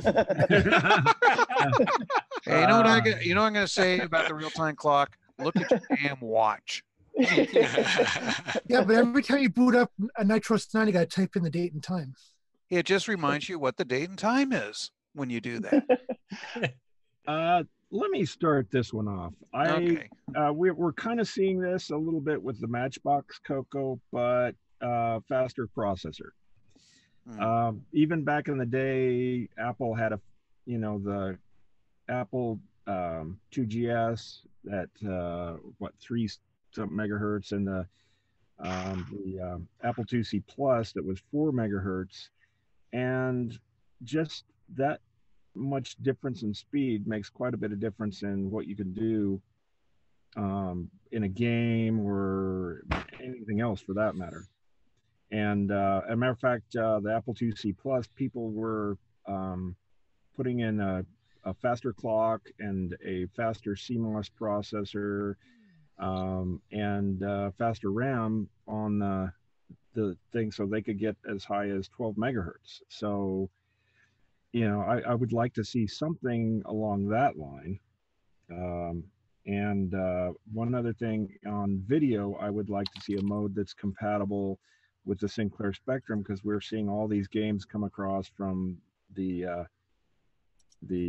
what's that program called, the Arcade Game Designer, right? And it would be nice to have those all in color. So that's my two wishes. Well, part of the challenge of the Coco being so slow is the challenge. Can you program well on such a slow machine, which is one of the advantages coming back to the old one. But yeah, that was the thing. When I was programming the Coco, you were given the single speed, no improvements. That was your life, and you had to do that. But yeah, I could definitely see where we've got the emulators. You could run the Coco at 50 times normal speed. So that's kind of a bit of joy all of a sudden, unless you're trying to play a game that's designed to run the old speed, and now the guy is running across the screen 50 times faster. Not a lot of fun then. Yeah, it's great for assemblers and compilers, but that's an interesting topic you make there too, Steve, about good programming. I mean, good programming is good programming no matter what the speed of it is. It's just a faster speed will tend to cover up a little bit sloppy programming, but it's still sloppy programming. So to me, it's always I think one of the things I like about the Coco One is the limitations we have on it encourage us to be more creative with the way we go about approaching programming tasks, especially for things that are time critical. And that's one thing I like about, even though I've got the timer function and everything on the Coco 3 now, which I'm just starting to explore, I still like the principle of getting the most out of the program on a Coco 1 first, then run it on the Coco 3. Because if I can get the code working really nicely on a Coco 1, it's got to be good quality code to get it to do what I want it to do reliably and efficiently and with good timing. Yeah, it's, and we also had a lot of creative people come through and start doing things like stack blasting, where you actually use the stacks, push and pull instructions to put graphics on the screen. A lot of people have dived into the 6309, which has some functions in there to move graphics quickly and other things. I mean, Curtis is definitely familiar with that chip because he loves putting into his OS 9 variants. Yes. Yep. So that is our current official accelerator chip, because I mean it has the native mode, which strips 10 to 15% off the execution time of most instructions. Not a huge increase, but it does help. And there's like hardware divide and block memory moves and extra registers and all kinds of things that you can get some code literally running 2 to 3 times faster on that if you code for it. With some of the modern implementations of the Motorola microcontrollers, the HC 12 or 16 or whatever, some of the modern versions of those actually run at about 4 times the speed of the original CPU. And even if the system clock speed's the same, the bus speed is the same, it might be possible to get more speed out of the machine without, messing anything else up. Not have to worry about gimme timing or anything like that. But you don't have to run it at that fast. You can always optimize the code so it works on everything, but can do a little more if you have more speed. Yep, that's true. And I mean, you bring up a good point too. I mean, one of the things that locks the Coco 3 at the 2 megahertz, because I mean, back in the day, we used to do clock crystal upgrades, super cheap part, couple of pins, you just solder. Well, okay, I got Bill to solder it. But you put it in a clock crystal and then you could clock the Coco 2.5 megahertz. And then everything speeds up. Now, if you were running cassette stuff or, serial IO printer stuff and serial IO Bitbanger port RS-232 stuff, it would definitely start screwing up timing. You have to make adjustments to programs to do that. But you'd get a 50% speed increase type thing. But it threw the gimme out of sync with the monitors because that's all driven off the same clock, and you had some issues with that. And I mean, something like the Gimme X, I think, is the first step of getting that, where we're decoupling the Gimme video hardware from controlling everything else speed wise. And then once that's decoupled, and if you say started to add, I made a GimmyX version 2 that had onboard RAM that's running at the full speed of the microcontroller. And then you do graphics functions that you can just, send a command to the Gimme saying, block move this memory from here to here. One, it could look at the entire memory map. It doesn't have to go through memory registers and stuff. And then you could actually do the things at a native 12, 50, 25 megahertz. It can become a full-blown, graphics, sound / interrupt handling processor, coprocessor, basically, and do huge speed increases, which I know it's the semantics of it. For some people, that's kind of losing the Coco kind of behind. I myself, I think I would at least try a few of those things because it sounds like fun. But I think that was a good point that Mr. O'Connor brought up too, is that having the forced restrictions we do have now does force you to be a better programmer. And that's something you don't see in the modern world because everybody's running high level languages and stuff and dependent on compilers and their optimizations. They have no idea what the code underneath is actually doing. Yeah. And you've got 4 gigahertz machines you're throwing at it that you can write sloppy code and you won't even notice, because if it takes 1/1000th of a second or 900,000ths of a second, you won't notice the difference. I was thinking out of the box. In the future, maybe we could come up with a case that was a little bigger to accommodate all these boards we're sticking in. Not unlike the 1000HX looks. Have a bigger keyboard and more space inside for all these boards we're doing. Maybe even I've got a Model 4 case coming. Yeah. So you're going to buy all the 3D printers to print up those cases for those folks? Well, in 10 years or so, there'll be probably advances in those machines. Yeah, you'll pick them up at Walmart then, so it'll be easy. You can buy bigger ones and faster ones. Some of the bigger companies are starting to get into it, some of the bigger names. So you're going to see some of the prices come down, but it's not going to drop overnight. No. Well, see, part of the thing that keeps the price up there is there's a lot of mechanical movement over and over again, the same direction, same stuff. You have to make that stuff wear tolerant. And eventually they do wear out, but that's the thing that keeps the price up there. It's kind of like the case with Disney. I can buy servos all day long that are $15 to move a jaw of a character, but they'll spend, $20,000, $30,000 on a servo because it is just so well tuned that it just doesn't wear, because they don't want to constantly have to replace the servos in a figure that runs 16 hours a day, 7 days a week, 365. Yeah. So it's that sort of thing. And these things are running quite a bit, and you got to make them so that they don't wear. So the servos that they have in there are not your cheap $15 servos. They're quite a bit more. And the other parts just have to be wear tolerant. It's not a cheap thing to build. Well, and the problem that I had is I bought 2 of the larger size 3D printers, and they both failed on me within a few weeks, and I had to send back. That's why I don't have a large one at this time. And because it was there, and I'm actually considering maybe building my own just to make sure that it works, because if I have to fix it, I know exactly what it takes to do it. But is it possible to print a Coco case with 3D printer? Yes, I've shown. I don't know where it's at right now, but I've shown like a scale version of a design that I did, and yes, you could do it. The question is, do you want to take that much time to and print how many it? days did that case take? Yeah. Yeah, well, full size, it's going to be days, okay, or at least a day. I've seen even Raspberry Pi cases where there's just a little computer-looking thing that's not all the parts, and they're saying it took 36 hours for this tiny little thing for just a Raspberry Pi. So. Oh wow. They're running a very slow printer then on a Raspberry Pi case to take that long, okay, and.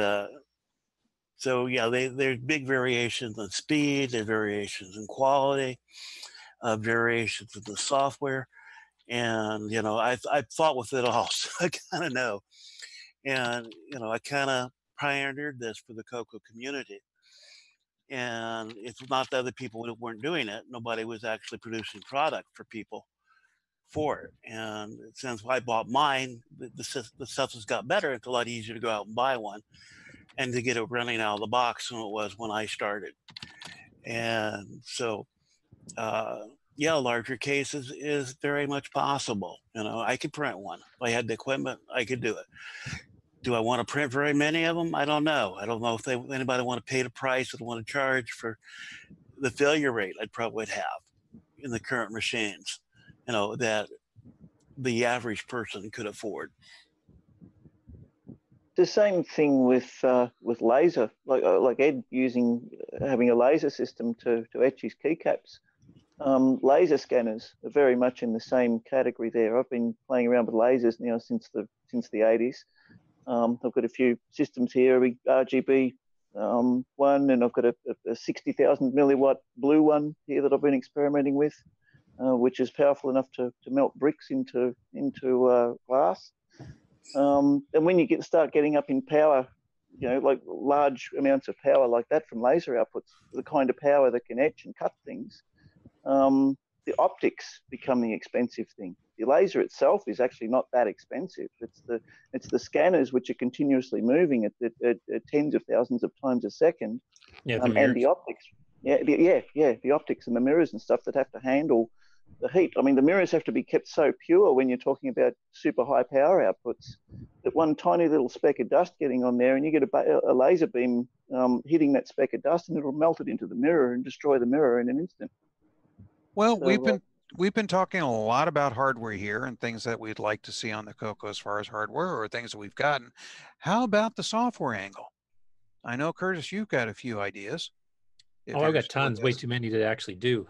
But I mean, one thing is to get drivers for all this new hardware that's coming out. That's the main thing. I mean, whether it's you know, patches to BASIC for Play Command to support some of the sound cards or multi-voice sound, some of the enhancements for the Coco VGA and the Gimme X when it comes up with some of the accelerations and stuff like that, to get it so you can access it from BASIC, so you can access it from Nitrous 9. I mean, I'll help obviously with the Nitrous 9 side of things. I don't have enough skills on the BASIC side, so hopefully John, Alan Huffman, and a few others can kick in there. But we want to make these things, all these new hardware accelerations and new hardware available to casual programmers. Like right now, you basically have to be able to write assembly language to write, you know, something custom for your program or your game or whatever it is. And we want to abstract it enough that people can just write BASIC or BASIC 09 or whatever, and they get access to all this new stuff. And that's why I think where the software has to quite frankly catch up with the hardware, because it's falling further and further behind with, you know, Jim Brain and Brendan and Ed and everybody else just cranking out all this new hardware, which is awesome. But aside from demos and you know, stuff they've been able to write themselves, there's not that much software that's supported yet. Ed's done a few things, like he's got 64 column Coco VJ compatible Infocom games, for example. So we're starting to see things come in there, but we need some software to catch up with the hardware, and especially software that is accessible to beginners. And of course, for you, that's anything to do with OS 9. Yeah. Well, Bill's helping with that too. I mean, I'm not the only one on that. So yeah. Well, you know, that's the thing is that was the idea of Tandy putting OS 9 on the Coco, was that as things improve in the future, we actually had a operating system that you could put drivers in and like that. I mean, that's the way our modern world is right now, between Linux, Windows, and OS 10. Everything's abstracted drivers. You don't talk to the hardware directly almost at all. Yeah. So we're definitely getting to be more modern like that if you use OS 9. Of course, somebody like me, I kind of avoided OS 9 because that got in the way of me trying to get the most efficient use of the computer for my game, because I wanted to have access to all the memory and all the speed.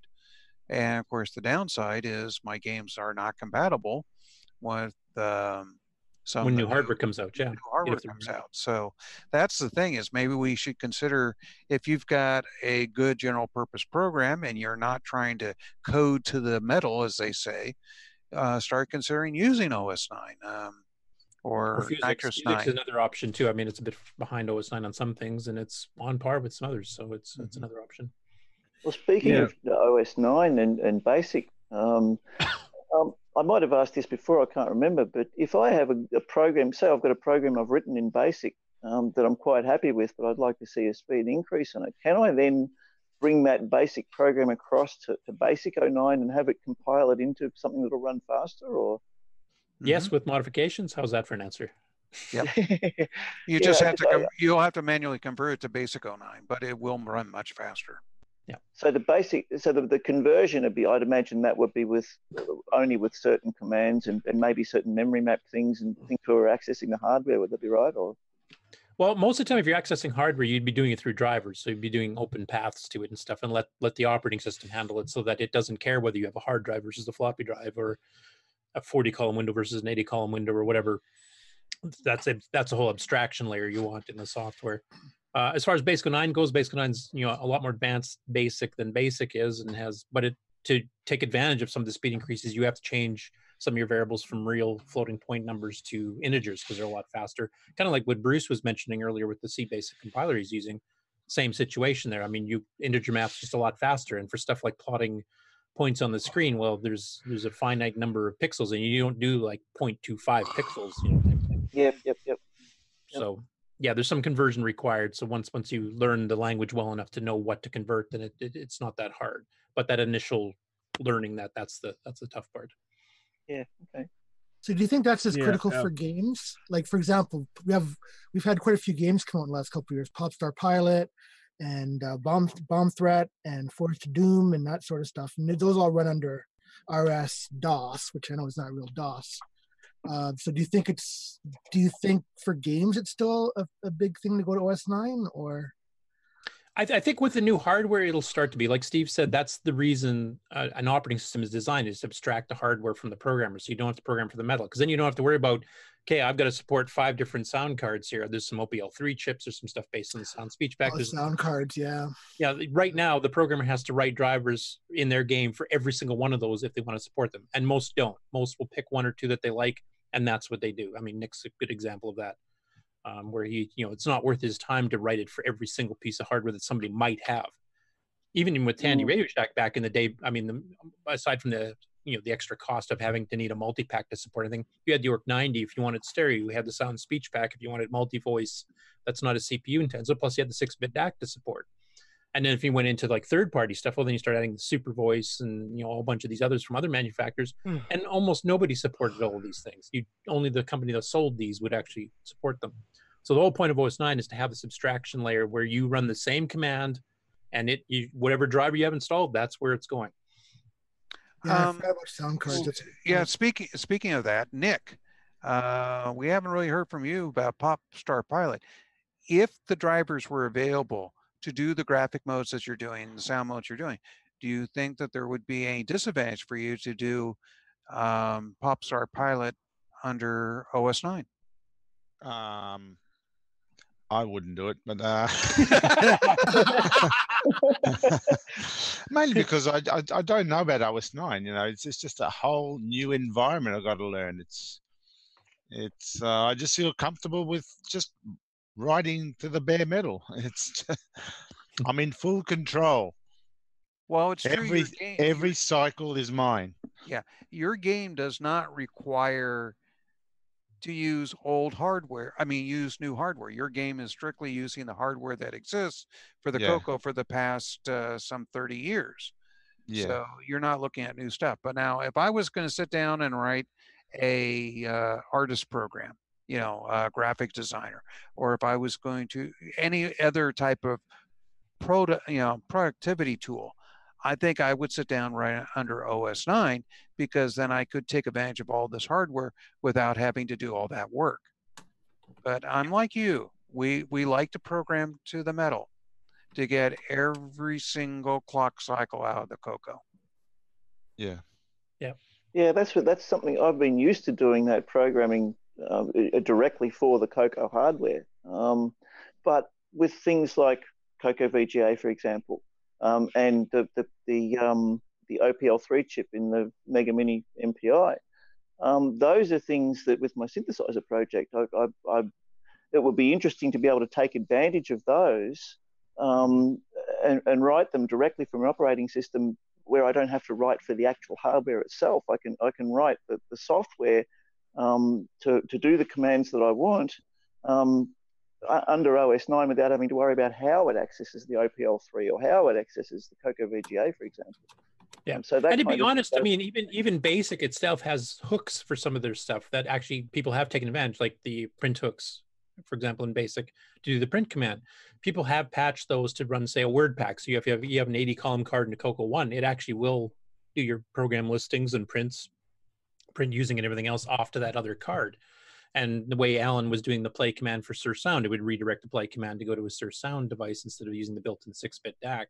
So I mean, BASIC does have some hooks to do that, but it's nowhere near as abstracted as OS9 is. Like OS9 doesn't really know from the operating system file manager point what's the difference between a hard drive and a floppy drive. It doesn't care. It just goes, I want to read a sector. I want to read the 4,000th sector on whatever device I'm on. RAM drive, hard drive, floppy drive doesn't care.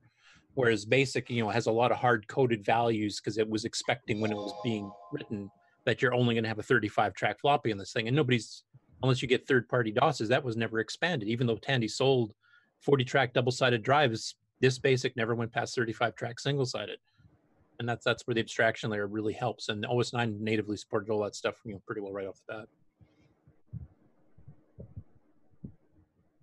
So, any other stuff from modern technology? I've got one. People have been patching Visual Studio from Microsoft to aid in development. Also, we're looking at things where we can do everything on emulators for software development, so we can use a modern PC to develop our software, try it out, test it, and then we can test it on a final Cocoa. It kind of speeds up the development cycle, makes life easier. Plus, I can use my beautiful 34-inch monitor that sits in front of me with a couple other monitors off to the side in Cocoa development. So that's one area that we've got.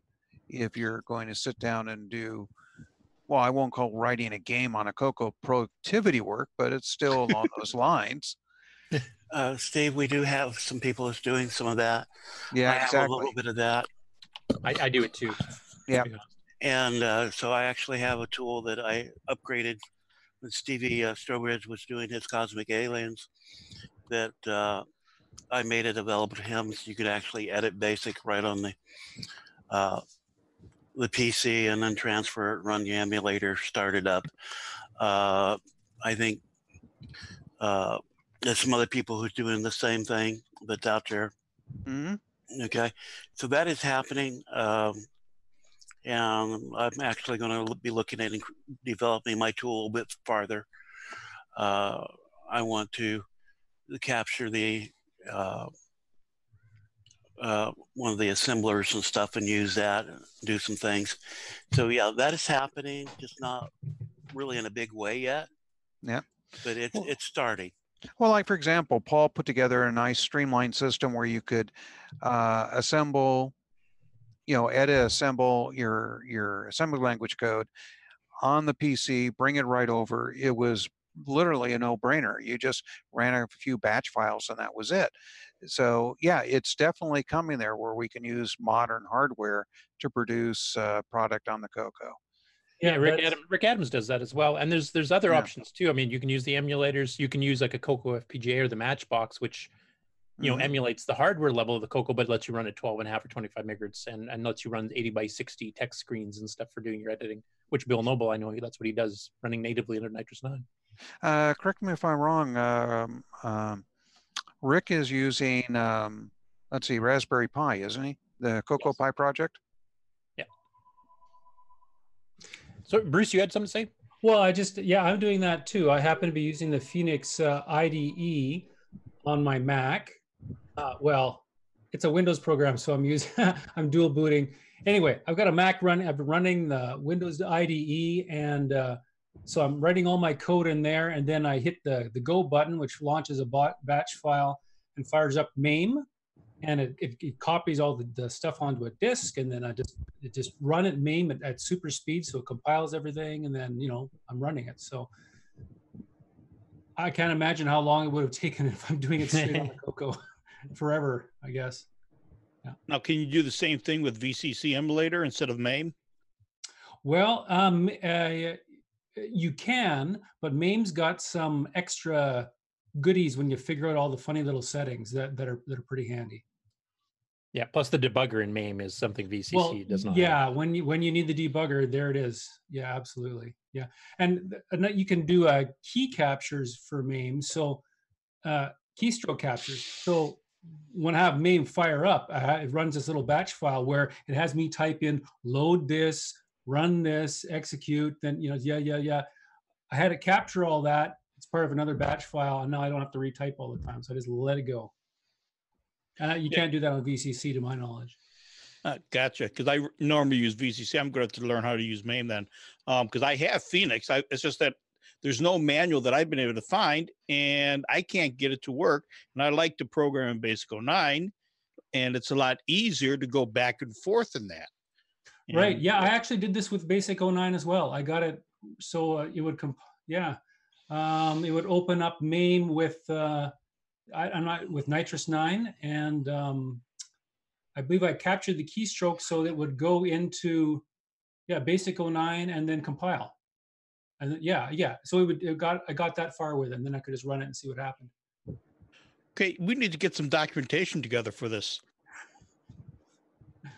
Well, that's another thing I'm seeing with the community is they are starting to use code sharing sites like GitHub and et cetera to create a community of developers. It's no longer the lone wolf sitting in their cabin in the woods writing the software. It's a group of people getting together to produce a better product. So actually, that's a good point. Another thing we were talking about upgrades for the Cocoa and hardware and software. Another one is documentation. We've got all these utilities and tools and emulators and stuff that I don't think are fully documented from a Cocoa perspective. I mean, MAME has some generalized docs that are really hard to read, but trying to figure out like their image tool thing, I mean, it's a mess. Pardon the pun, because that's actually what it was originally called. But I think documentation for some of these types of things, documentation for some of the revised versions of programs. Nitrous 9 itself, I know if you download the level 2 manual, that covers some things, but a lot of the commands have changed syntax since then. And there's new commands and new features added that aren't documented there at all. And unless you're going through the source code, you won't even know some of this stuff exists. And that's something we've been trying to do with ease of use. I've been trying to add some stuff there, but that's still way far behind too. So we need some help with that, I think, across the board as well. Yeah, that's one of the things, especially with new products, that I find is critical to the success of the product is documentation of how to access all these functions on it. I mean, it's great to have all these products, but if we can't actually, as programmers, know how to access them and what we need to do to get access to all these things, it becomes a hindrance to getting in there to actually doing things with them. So good documentation is critical. Yeah, I'll give you one specific example. I actually hit an ease of use just within the last couple of betas. I had a couple of programs that I've been trying to get running on there, and I could not figure out why they would just crash. And I finally figured out that basically they're the GFX2 module, which is a set of routines you can call in a more English-like style that Kevin Darling and Ken Myers had revised back in like 1990 to add some stuff to support multi-view menuing and things like that. For some reason, the repository was using the stock Graphics2 from Tandy from 1987 still. So any of the programs that use this new version of Graphics2 with all these extra features did not run. It would just crash.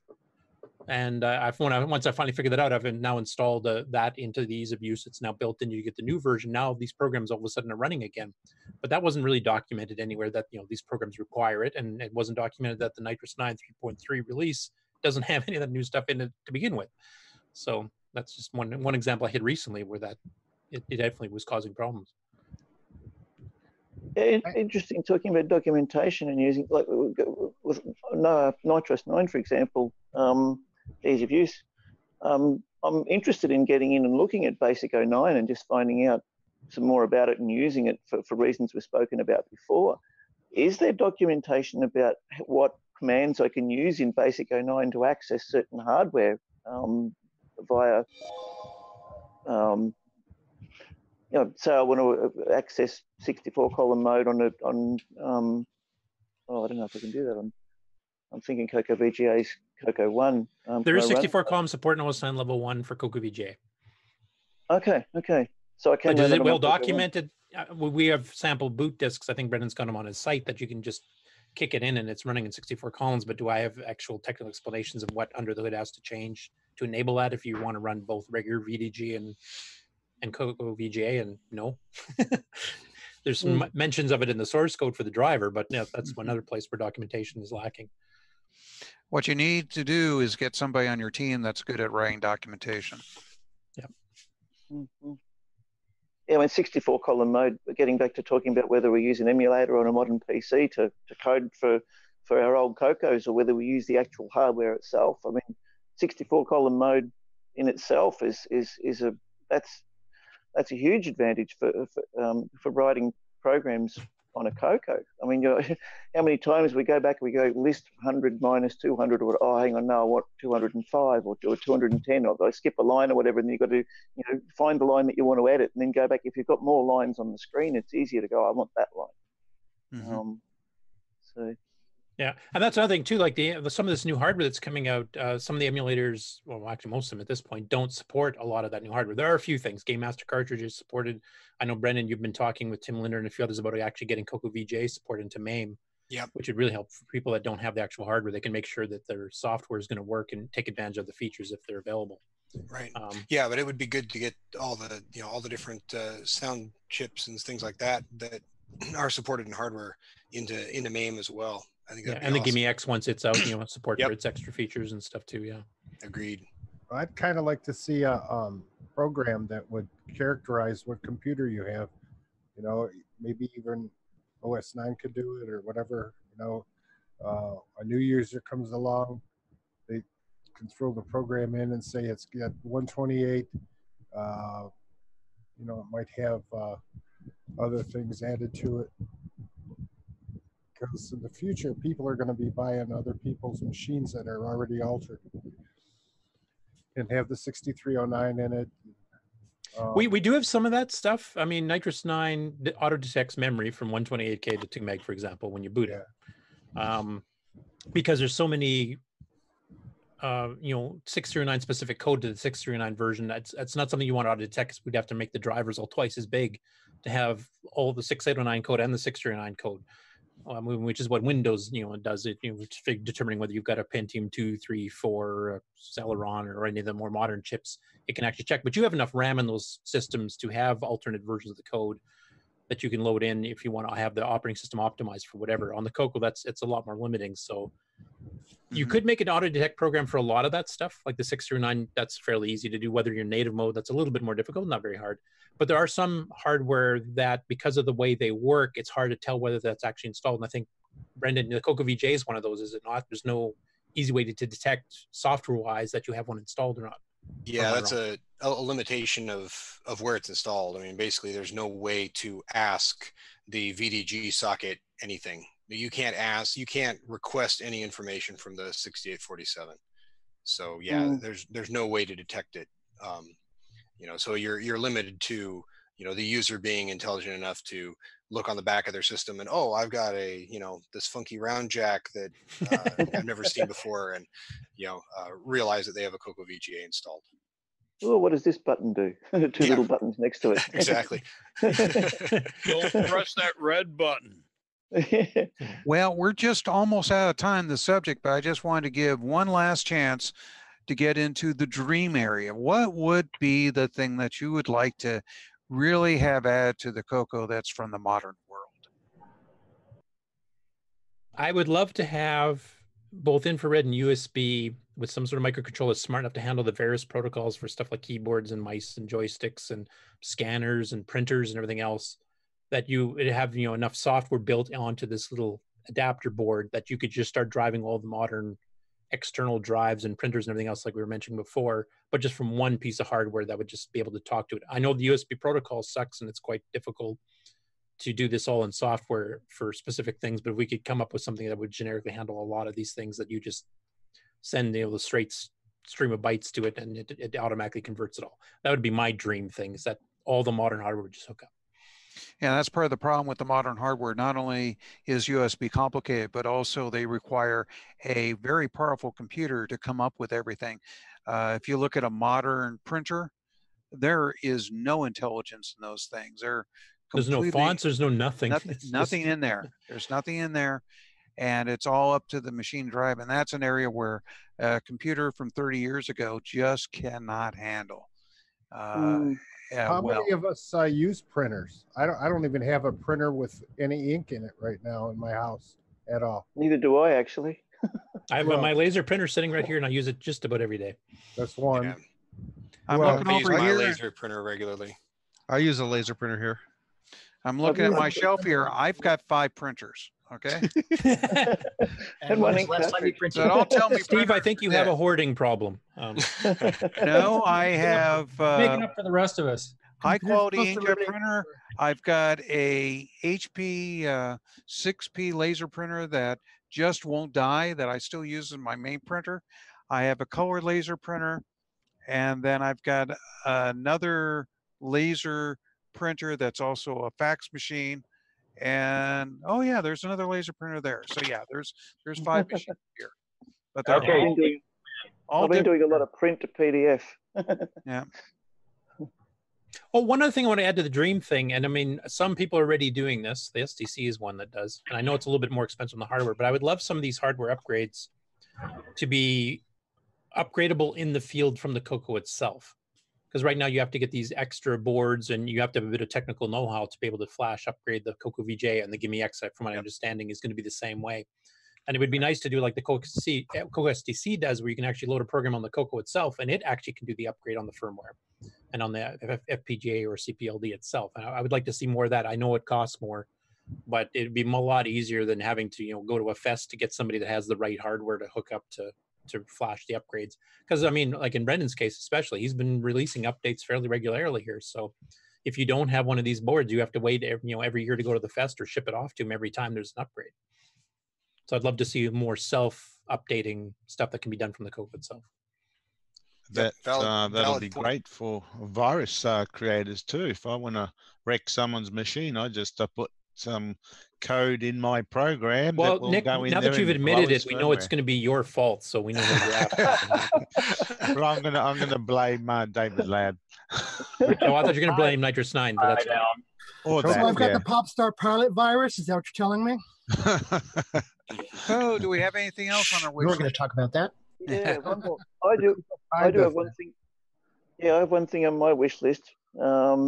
And David Ladd may actually pull this off. Actually, he's on the way to doing it. But with his optical mouse, I would love to be able to, on my Coco, when I'm writing a program, I would love to have the mouse go up and highlight, put the cursor in a spot on a line, then I can go directly in and edit from that point, instead of having to type edit 110 and then go and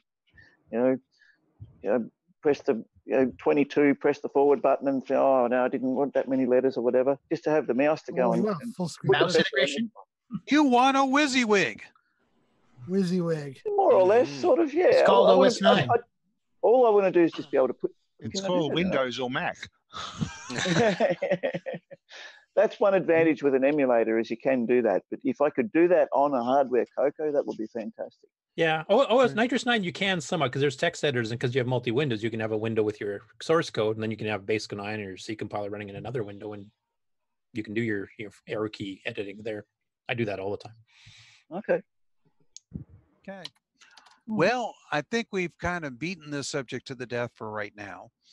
If there's a lot more, we'll bring it back in a few episodes, and we'll just have version 2. We got real, and instead of imaginary.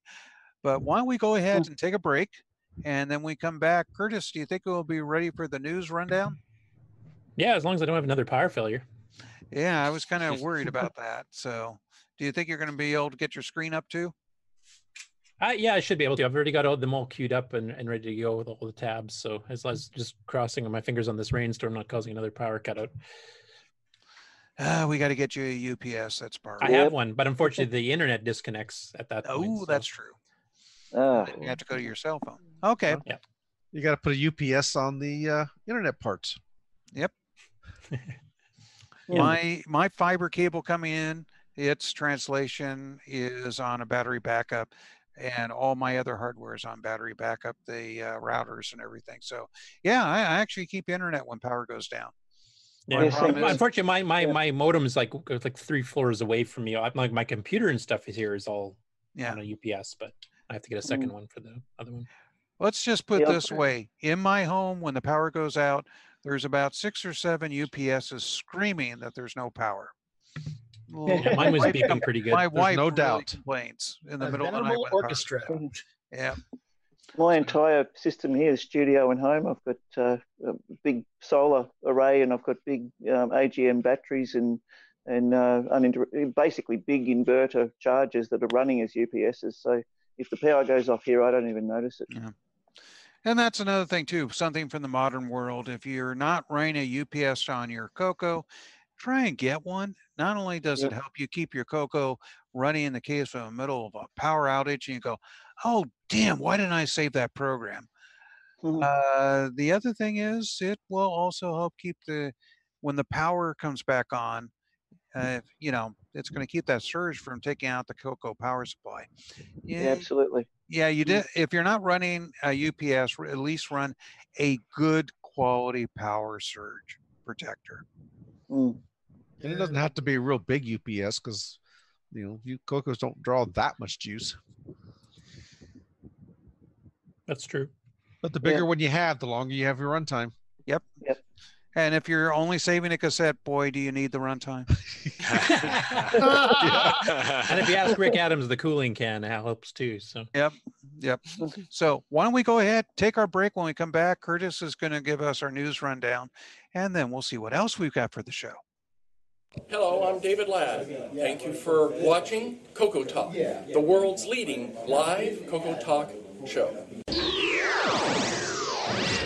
Hey, what's going on, everybody? It's me. It's Original Gamer Stevie Stroh. You know, gameplay. To get your copy of a Gameplay Goodness Color Computer Gaming DVD today, head on over to 8bit256.com. There you will find several DVDs featuring color computer gameplay videos by the Original Gamer Stevie Stroh. So to get your very own copy of a Gameplay Goodness Color Computer Gaming DVD, head on over to the Retro Swag Shop at 8bit256.com and tell them the Original Gamer Stevie Stroh sent you.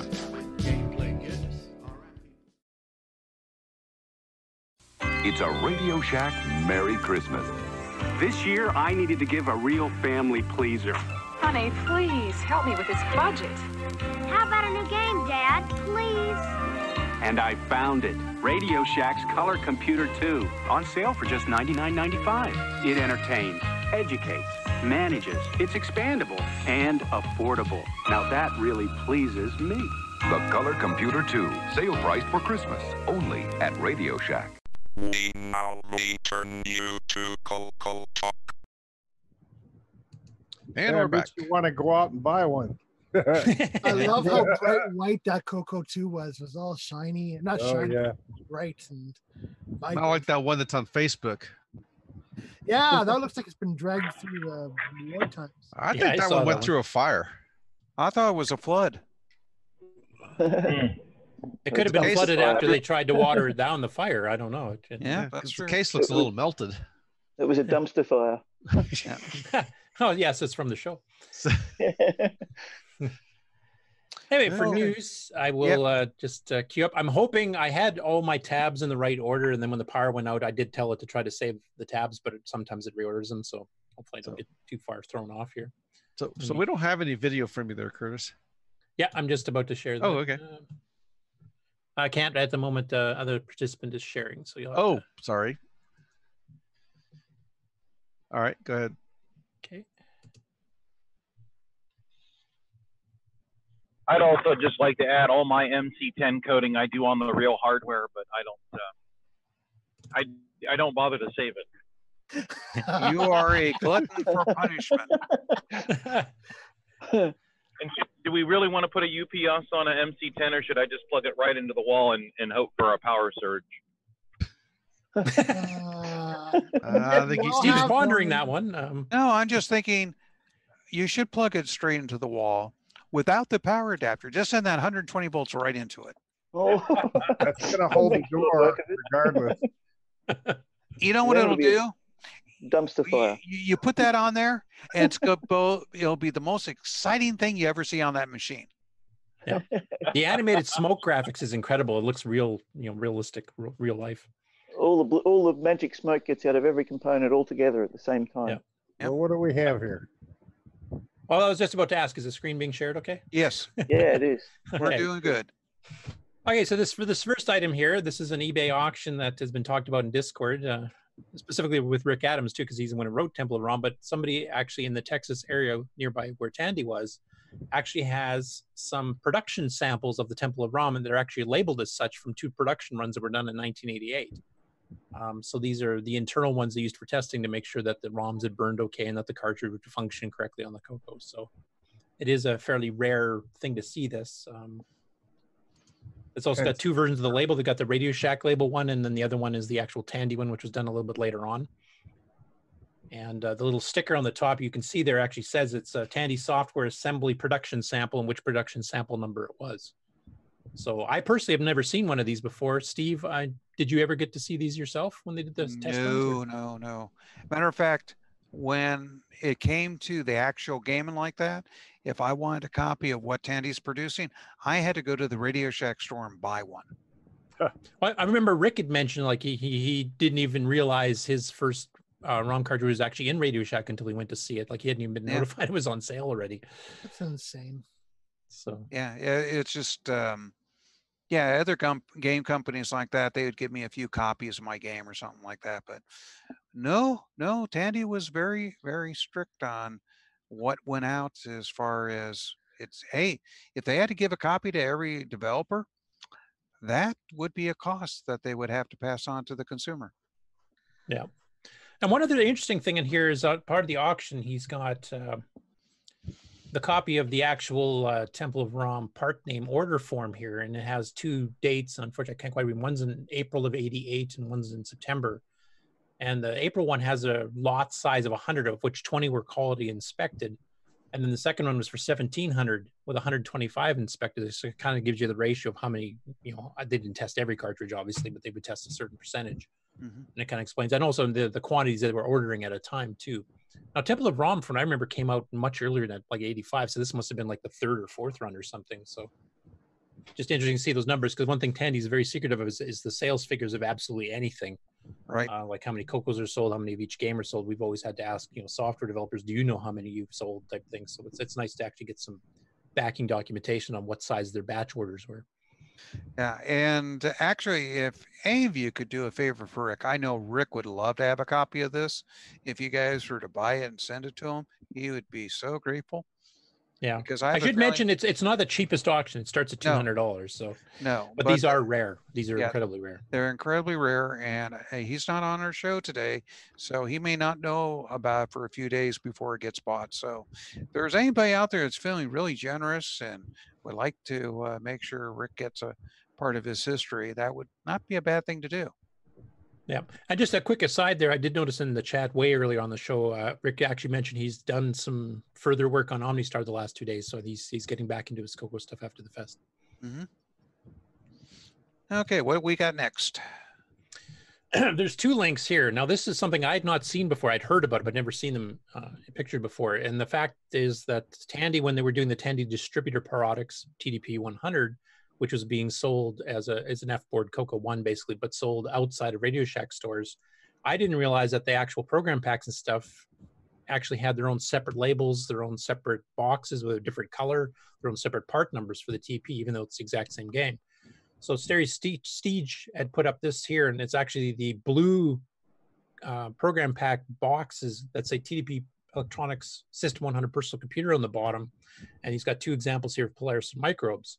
And of course, the Tandy ones were using the silver colored boxes. So I'd never seen these before. This was quite interesting to me because I know the TP only lasted, about 6 months to a year. Mm-hmm. So I wonder if the only real change was the box, or what about the catalog numbers? They were different? They're different too. Okay. They're unique to the TDP. So they kept them, separate as far as internals went. Mm-hmm. And then along the same line, there was another picture Jason Downs had put up. This is a TDP labeled cassette recorder. Oh, wow. You could see down here, it actually has the TDP label just above where the record play keys are. Oh, interesting. Other than that, it's a CCR 81 or whatever the heck this particular one was, because they had several. But yeah, I had no idea they'd relabeled the hardware too. So that was interesting. And back in times, somebody bought one with the box and the manuals that are all labeled. same. Yeah. Now, has anybody else in the panel seen any of these before? Like, was this just news to me, or is this something that was not really that well known? That there were these separately labeled TDP products. Well, even besides the computer itself. The Black Beauties were labeled TDPs also. Yeah, those I had seen before. Because there was I think Spectrum Projects and a few others actually sold TDPs bundled with joysticks as packages. So there was enough of those, I think, made to be sold with just about every TDP. But these I'd never known that there were separate branded ones. I don't recall anything TDP at all in Australia. I don't know, I might be wrong there, but no, I never looked for it, I suppose. But no, we didn't get it. Yeah, okay. So the whole TDP thing was brand new to me a couple of weeks ago when I first heard about it on Facebook. Oh, TDP, what's that? And, yeah, it was basically just rebranded Coco stuff that they sold in non-Radio Shack stores. So they were sold. I'm trying to remember who distributed those. I mean, Spectrum Products, Sears Computer Shack. But they had Sears? they had deals with what the heck was it? One of the modern manufacturers, I think, sold them in some of their stores. RCA or something like that. I can't remember. I do know that the Radio Shack store managers were pissed because they had exclusive material and no longer wasn't exclusive. And it just wasn't, the Coco line. There was some of the other computer lines that were being sold elsewhere. And, if you could buy it anywhere, why would you come to a Radio Shack store and buy it? Is that why it was short-lived, or? I would think so. Towards the end of production like that, Radio Shack started taking more control over the stuff. In the beginning, it was Tandy was producing the product and then, of course, shipping it into the stores. And then it was the store's responsibility to sell it. And later in the life, the stores started trying to take more control by sitting there denying product, saying, I don't want this here, to carry this product because we can't sell it, There wasn't a TDP labeled Zaxxon, was there? Why would there be? Well, we saw Polaris, didn't we? Yes, but that was a Tandy manufactured product opposed to a third-party product. Okay. But I just found that really interesting that they had all these relabeled for the extra hardware and some of the software too. Yeah. That, I always thought it was just the joysticks and the computers themselves. Now that brings me to wondering, like, did they relabel printers and like the DMP 100 became the TDP 100 or something? Yeah, it was basically products that when you sold in another store, you couldn't have the name Radio Shack on it. Typically, if Tandy was on there, it was really small, and they were just hoping that people wouldn't relate Tandy to Radio Shack, and they could sell it elsewhere. But yeah, it was something that Tandy was doing to try and sell more product, and the Radio Shack stores didn't like it because they were competing against now other stores selling their product. Yeah. So basically, it backfired on them in the exercise that it failed, so they cut it off, obviously. Yep. Yeah. Another thing I'll mention too, I do remember Bob Rosen talking about, because he sold them as bundles through Spectrum Projects for a while there. And he had mentioned that the TDP line was very strict on their pricing. So you weren't allowed to undercut the Radio Shack price. Like if you wanted to have a sale or something, you weren't allowed to do that. So what he had to do was he would buy them and he'd do upgrades. He'd upgrade them to 64K and then throw in some extra, software that he'd sold on his own, third-party stuff, and then make a bundle out of that. But he'd have to pay Tandy the full price for the computer itself. So there was no way of getting discounts. So it wasn't a free market style thing for the people. They were still competing against Radio Shack. And if Radio Shack had a sale, they didn't get the matching one on the TDP from what I understood. No. And well, that's the thing, is that most companies, when they put a product on sale, they discount or credit the retailer so that they can do the sale. But Tandy didn't do that.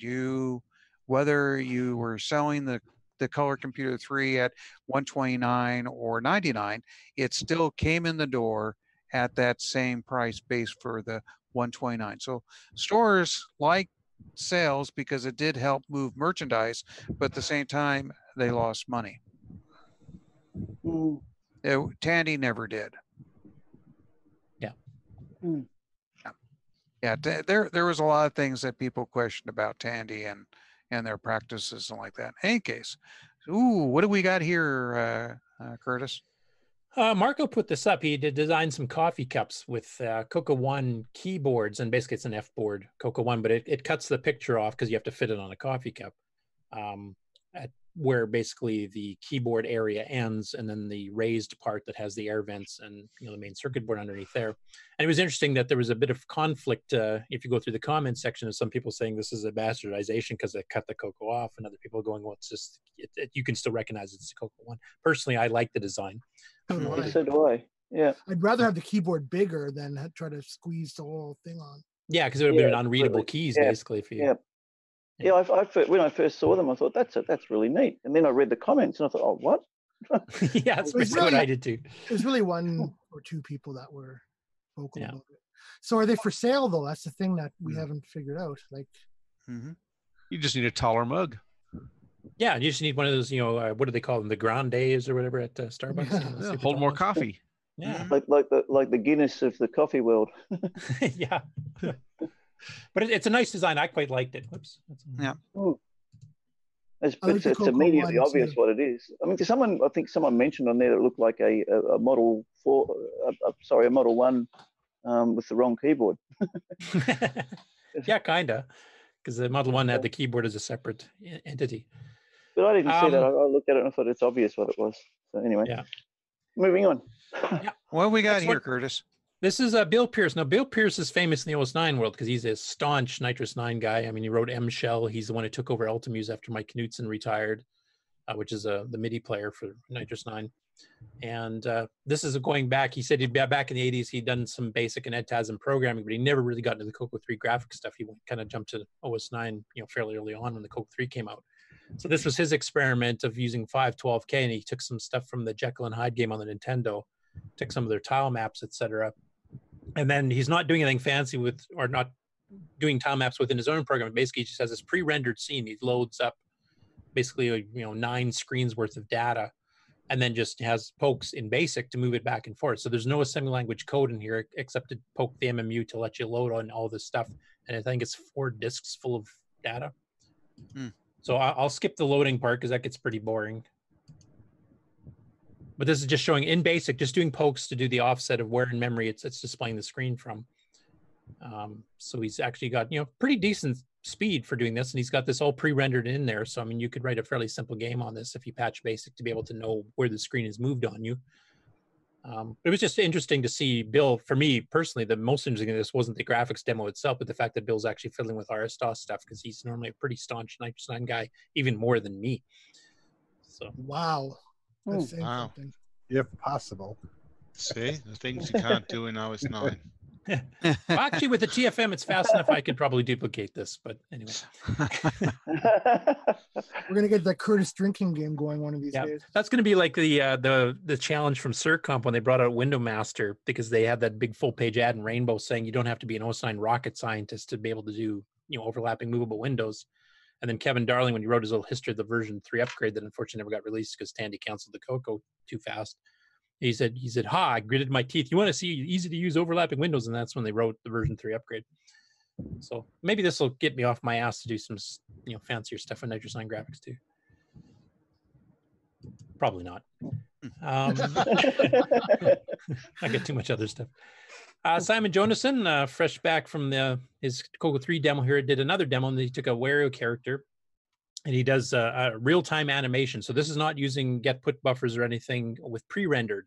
This is re-rendering the image in real time. And this is not optimized. It was just basically to get it to work.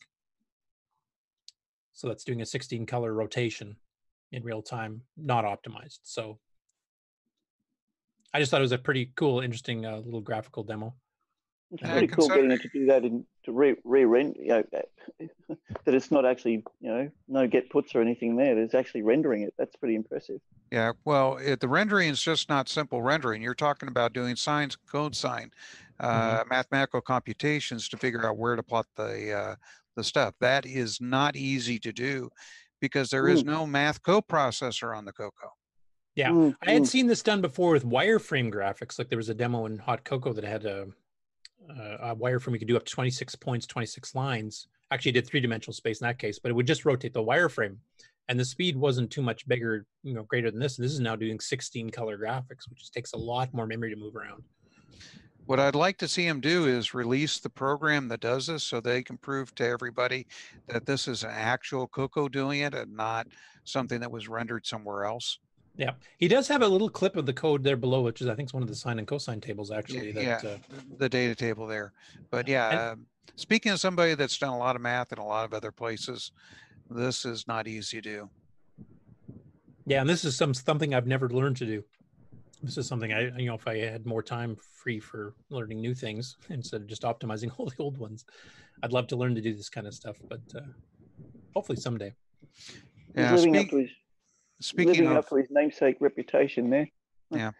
No, speaking of things that you want for a modern day computers for your Coco and like that, math coprocessor would be nice, but that's more of a pipe dream of mine. Well, but as I mentioned before, the Coco Proc board that Jim Brain's doing, because it's got two 6309s running at 4 megahertz. I mean, one, you do have hardware divides and you do have some other math functions, extra registers too.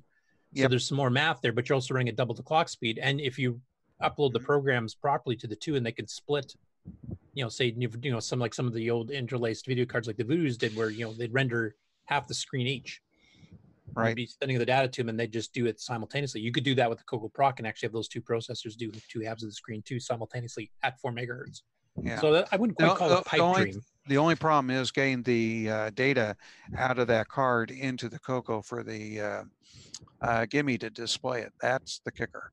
So yeah, you'd have to have some sort of like the streaming function on the SDC where you have once you send a signal saying I've got everything rendered now, I'm going to start jamming it out this 1 or 2 byte IO port, and you just start reading bytes as fast as you can because I'm going to have the next byte or next word ready for you right after you've grabbed the previous one. Then you could have it fairly quickly. See, if we could add the math coprocessors to the Coco memory board, well, then we really got something. Yeah, I mean, then you could run the CPLDs, which have full floating point libraries and stuff built in and running at 25 megahertz. Then you could do some wicked stuff. Yep. Of course, then you get the semantics of that really a Coco anymore. But the Boomerang 3. There you go. But yeah, very interesting. Yep. And this here, our own Ron Delvaux actually found a couple of interesting articles in the TierCity Microcomputer News September 1982 issue. Now, this is a little magazine that covered all of the TierCities that Tandy put out for free. Basically, you'd sign up for a subscription, and they would send this. I think it was every couple months. It wasn't monthly, and it was like 48 pages. And they had stuff on the Coco and the Model 1, the Model 3, the Model 4, the Model 2, etc. And he found a couple Coco related ones in here. And the first one here, apparently I'm trying to remember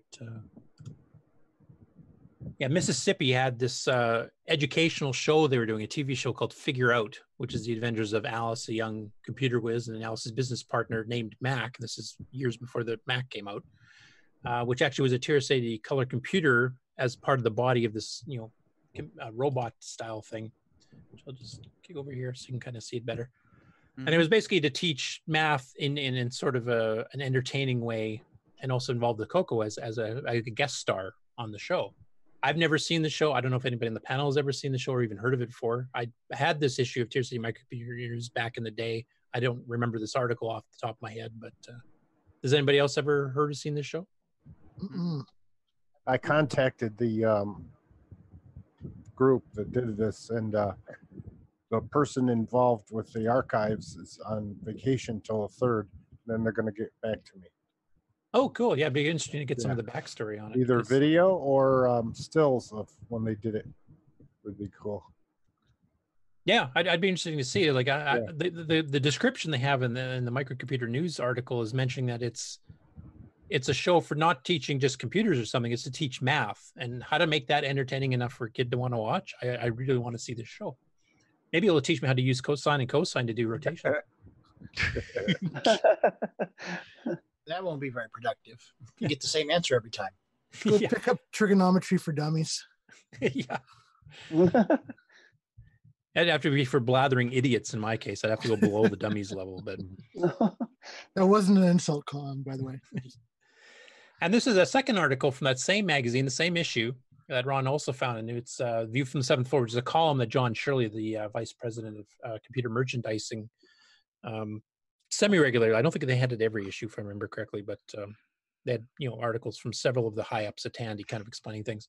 And this was concerning the cocoa market, and John's kind of take and answering some questions that a lot of readers had sent in about what is the status of the cocoa, what is the status of hardware, is it being limited to being marketed as a games machine, which I think there's some truth to it, which John disagrees with, but he has some valid points there. So he's mentioning that people realized that the Coco had a 6809 in it, which was the most powerful 8-bit processor, and they were saying this could be doing so much more than playing just game cartridges type thing. And he goes in and mentions we do have some hardware for it. There's like hard drive or floppy drives and stuff, and mentioning the fact that in some benchmarks it was like matching or beating an IBM PC at the time. And this was a year after the computer was released. 2 years, right? But yeah. Yeah. But at the time, I mean, the Commodore 64 wasn't, I don't think, out yet. So this is competing with the VIC-20 and stuff, and he actually mentions near the bottom of the first column there. And frankly, I think 32 by 16 beats 23 by 22. There we go. Was the Commodore's VIC-20's level. I remember. Was a bit in extended basic, and how that was much better. And then he actually, one thing that surprised me is he actually mentioned the Rainbow by name, because back then they were very protective of their own stuff. They would have just mentioned, at least at the stores here, they'd mention Tier City Microcomputer News if you asked for a magazine to help support the Coco, which might have had 1 or 2 Coco-related articles in the entire magazine. And in Canada, especially, they didn't like mentioning the third-party magazines at all. They wouldn't even, I think in the States, you guys got, with some of the Coco 3s, you even got little flyers and stuff inside the box of how to subscribe to Rainbow and mentioning what Rainbow is, and we didn't get that up here. Yeah, we would definitely get their subscription cards. Yeah. Back in the day, we were talking the VIC-20. A friend of mine had a VIC-20 the days before the Commodore 64, and I had my Coco 1.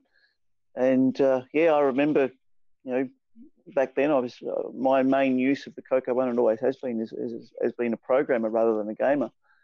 So I was really curious about what the VIC-20 was capable of doing programming-wise, and it was like, oh, this.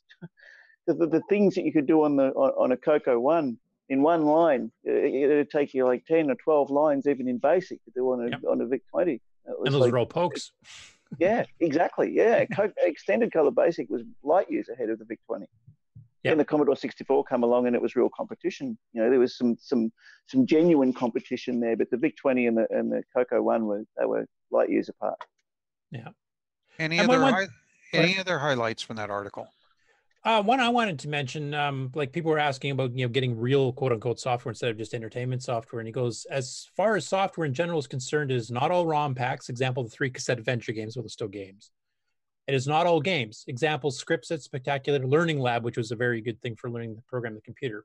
And he actually, this was something I found rare from Radio Shack, admitting that they were, not firing on all cylinders.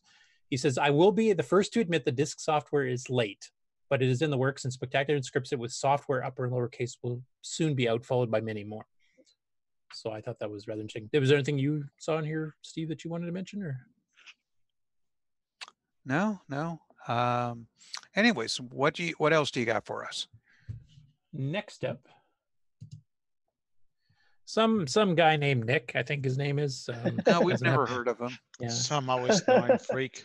Yeah, some OS9 freak. Yeah, is doing some sidebar project with some game that doesn't require Nitrous 9. I don't know what's wrong with them, but oh, so this one works, does it? It doesn't have a fancy loader, is what you're saying. Yeah. And this one has got to be the shortest article. You just saw the whole thing, right? Well, there. I'm getting good at doing the video blogs. I figure a video blog, a video is worth 1,000 words, so save my typing.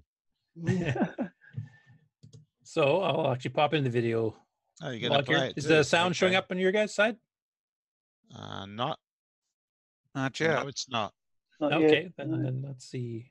You didn't share the I think you have to share this. Yeah, share sound. Trying to remember where that is here. I haven't done this. Well, he's an OS9 guy, so.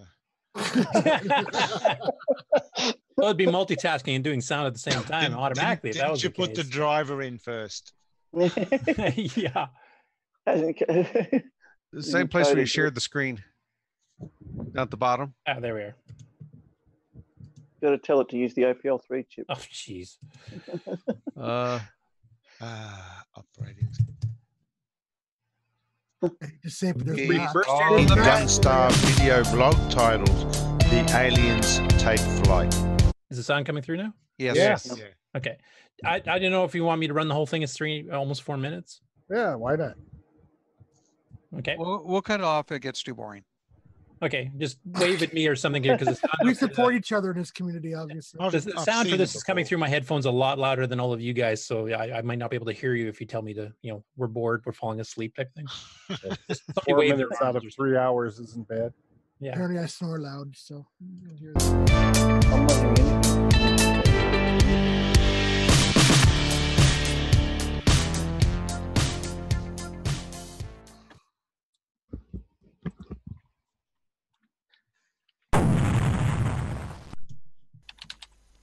Last chapter, I mentioned that I put the support in for the NTSC composite palettes. I'm not hearing So what I did is I put a prompt just before the game starts asking you for RGB or composite. I've removed that, and instead I've put the it boots in RGB mode, and by pressing the F1 key, it will toggle between composite and RGB color sets.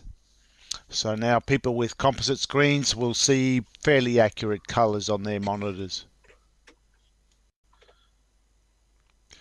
Okay, and next I'll show you the level map editor that I wrote in BASIC running on a Coco 3.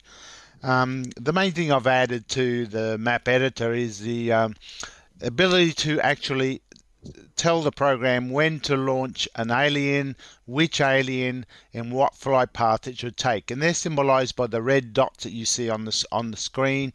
At that point of the map, when it displays that map, it'll launch a certain alien with a certain flight path. And now we finally get to the aliens in flight. So here you can see a few of the aliens just buzzing around. There's no collisions or anything, so nothing can kill me. The program is coded to handle up to 10 of them, although I've had 20 sprites moving around, all properly superimposed over the background, animated. So it's working quite well. Soon what I'll do is I'll just launch all 10, and you can see that the screen fills with aliens, and probably at that point the game, if they were shooting as well at me, it would be quite a hard game with so many aliens congesting the screen that way. But I was just testing it to see what it could handle, so they should be coming out any second now. There we go. There's a whole lot of aliens. There's about 10 sprites buzzing around, and they eventually fly off the screen.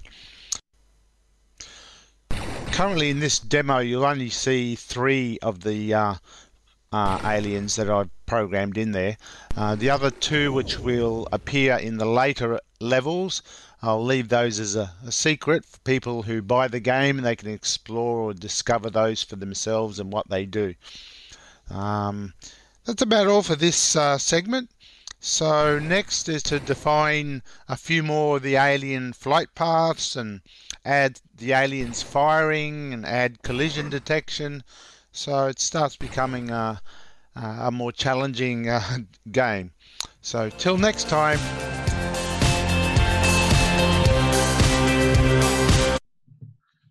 And there you have it. No OS 9 was used for this program.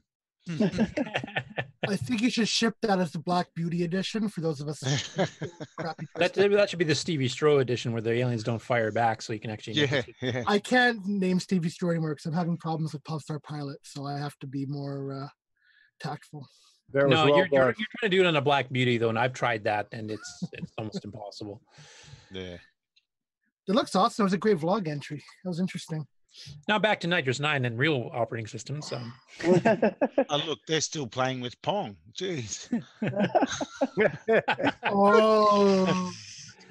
Anyway, The only thing I wanted to update here is that Bill Noble, now there's one little bug he's found, and it's unique to the Matchbox port, so he's just trying to hunt down what it is. Some of the background screens, if you're doing a partial window that only fills part of a screen, it's putting stripes in the background instead of a solid color. So I think it's just a code translation thing that got buggered up.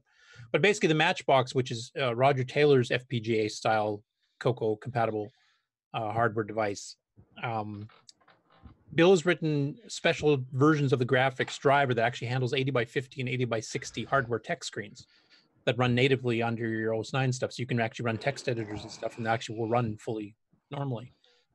So he made a special release of the Beta 4 Release 2 that actually has that support built in for the Matchbox, and also supports everything else. So it plays all the same games. It emulates a Mega RAM, etc. I don't think it supports 2 Mega RAM at this point, but that's a limitation of the Matchbox itself.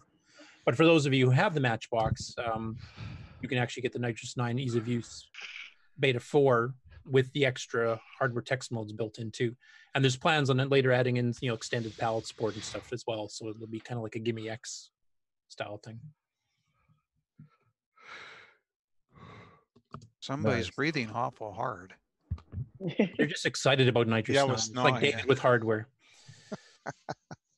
What else do you got for us, Curtis? Alan Huffman has got a few things for sale. He's been trying to get some money because he's been jobless for a while. I think since the end of last year. So he's been selling off. He's got a bunch of T-shirts from CocoFest and stuff that have never been worn. He used to buy like bundles of them. So he's got some here. I'll just kind of go through them quick so you can kind of see them better. So this is from the 7th annual CocoFest in Elgin from 1998 with the polar bear theme. He's got several of those different sizes. Here's one from I think this is the first or the second CocoFest ever held. This is back when Coco Pro was still sponsoring it, just after Rainbow got out of it. And this is one I'm partial to, because this is one Frank Hogg sold to promote the TC9 and the Tiger boards. And the shirt on one side said, "Some days I'm a Tomcat." And on the back side, it said, "Some days I'm a Tiger," which of course can be taken with sexual innuendo and everything else too. So it was kind of a cool shirt. In fact, I liked it so much I wore mine out and I had to throw it out because it turned into a rag basically. So I was tempted to get this myself, but just some cool stuff because it's historical stuff and probably hard to find these days. And then along the same line, he's selling some hardware as well. So the first up here is the Canton RS-232 dual compact. So this has two 6551s, so you can run 2 ports. So if you wanted to run a serial mouse and you wanted to run a modem, this is a perfect board because it only just used 1 slot to do so. And it comes with the documentation, etc. If you guys are interested, contact Alan on Facebook. And then the last one he had up here is the Canton SCSI interface, and this includes an earlier version of RGB DOS. Now, one thing that was unique about this SCSI is that it fully supported the master-slave part of SCSI. Most of the SCSI boards at the time did not. So basically, the other boards, you could hook up multiple drives to a Coco. This one actually allowed you to hook 1 hard drive to multiple Cocos. And he actually demonstrated this. Roger Krupski, who did the hardware here, was at the show demonstrate. He had Coco 1s and 2s running OS 9 level 1 with his driver, and he had 1 SCSI drive in the middle, and he had 2 of these cartridges going to 2 different Cocos, and they were accessing the same hard drive at the same time. That's pretty cool. Yeah, which you can kind of do with DriveWire now too, from what I understand. But to do it back in the 80s, even with Coco 1 and 2 level hardware, that was pretty impressive.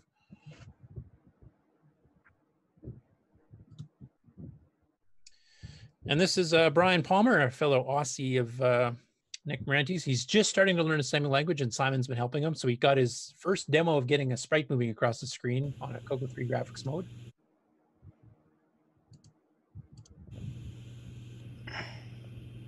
I mean, compared to something like Gunstar, this isn't that impressive from a technical standpoint, but the fact that he's learning this stuff and sharing with Simon, or Simon sharing with him how to do this, and getting somebody else to learn a Sami language, is, potentially within a year or 2, maybe he'll be cranking out games even better than Nick. We'll have to see. But No, that's pretty cool. That's really encouraging. And one of the reasons I wanted to show it is to encourage other people. There's a lot of us here who will help you learn this kind of stuff, whether you want to learn, Sami language graphics, or how to do sound routines, or to do stuff in OS 9 or even in BASIC for that matter. There's a lot of resources. There's a lot of friendly people in the community that will help you with this kind of stuff. So just feel free to ask, and there you can see some advancement and Brian, he's only been doing this for a couple of weeks, I think. Yeah. And this is Eric Canales. If you guys were at the fest here at the beginning of the month, you probably saw Eric running around with an actual Polaroid camera, which is the ones that has the instantly prints out the pictures, and then you'll watch the picture fade in over a couple of minutes. And he took a bunch of Polaroids. He didn't catch everybody at the show. He missed me entirely. I think that was on purpose. And he got most people to sign them if he had a chance to and remembered to. So you'll see a lot of signatures. But there's a lot of the pictures of the people that are at the fest. And I won't go clicking through them all. You guys can just hit it up from the Facebook link. But it's kind of cool to get some other shots of using an even more retro technology than the Coco to take the photos. Interesting, you can still get Polaroid film. Yeah, I'm trying to remember. Eric was mentioning where he was getting it, and I can't remember if it was in North America or somewhere else. No, I think it comes from Netherlands. I asked him about that. It's the dark web. Dark web. Yeah, it's a European manufacturer, and they're it's like Polaroid Retro or something. Anyway, there's a company that's making new film. It's new stock. Okay, I'll zoom him one up, and since Mark has actually done his explanation, we'll make it him. Yeah. I did ask him about it. So it's like, did you find like new stock or using really old stuff? He said, oh, it's all brand new.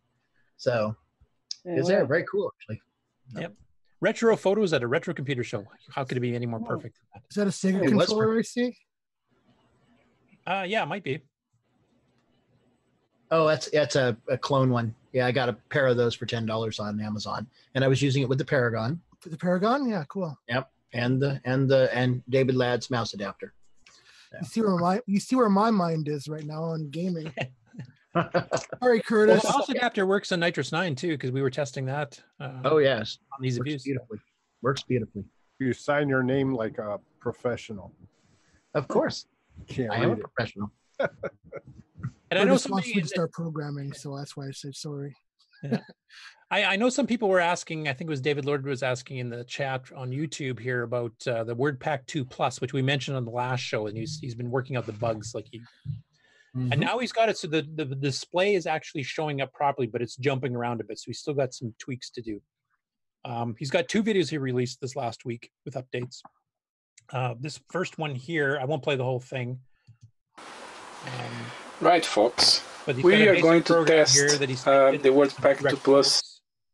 And I'll just, here's the actual hookup to the board. GS8200 here. And that is converting the RGB signal to the VGA monitor there.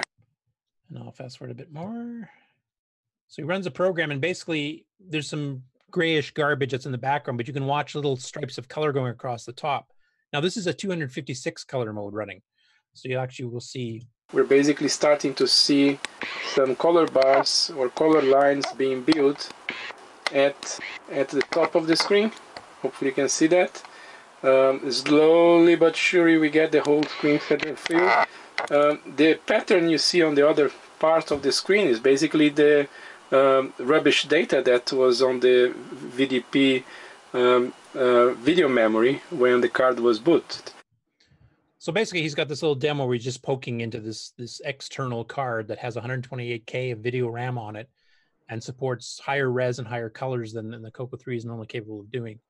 And that was a demonstration of it running. And he's actually got the Coco off to the side, still running its own Gimme-based graphics as well. So it's actually doing these simultaneously. So it's actually 2 independent displays, which I think is really cool because we haven't had that since the original WordPack, which was just a hardware text card. And then he's got another update video here. He's actually showing some of the text modes between the 2. Right, folks. This is just another demo for the board, WordPack 2 Plus.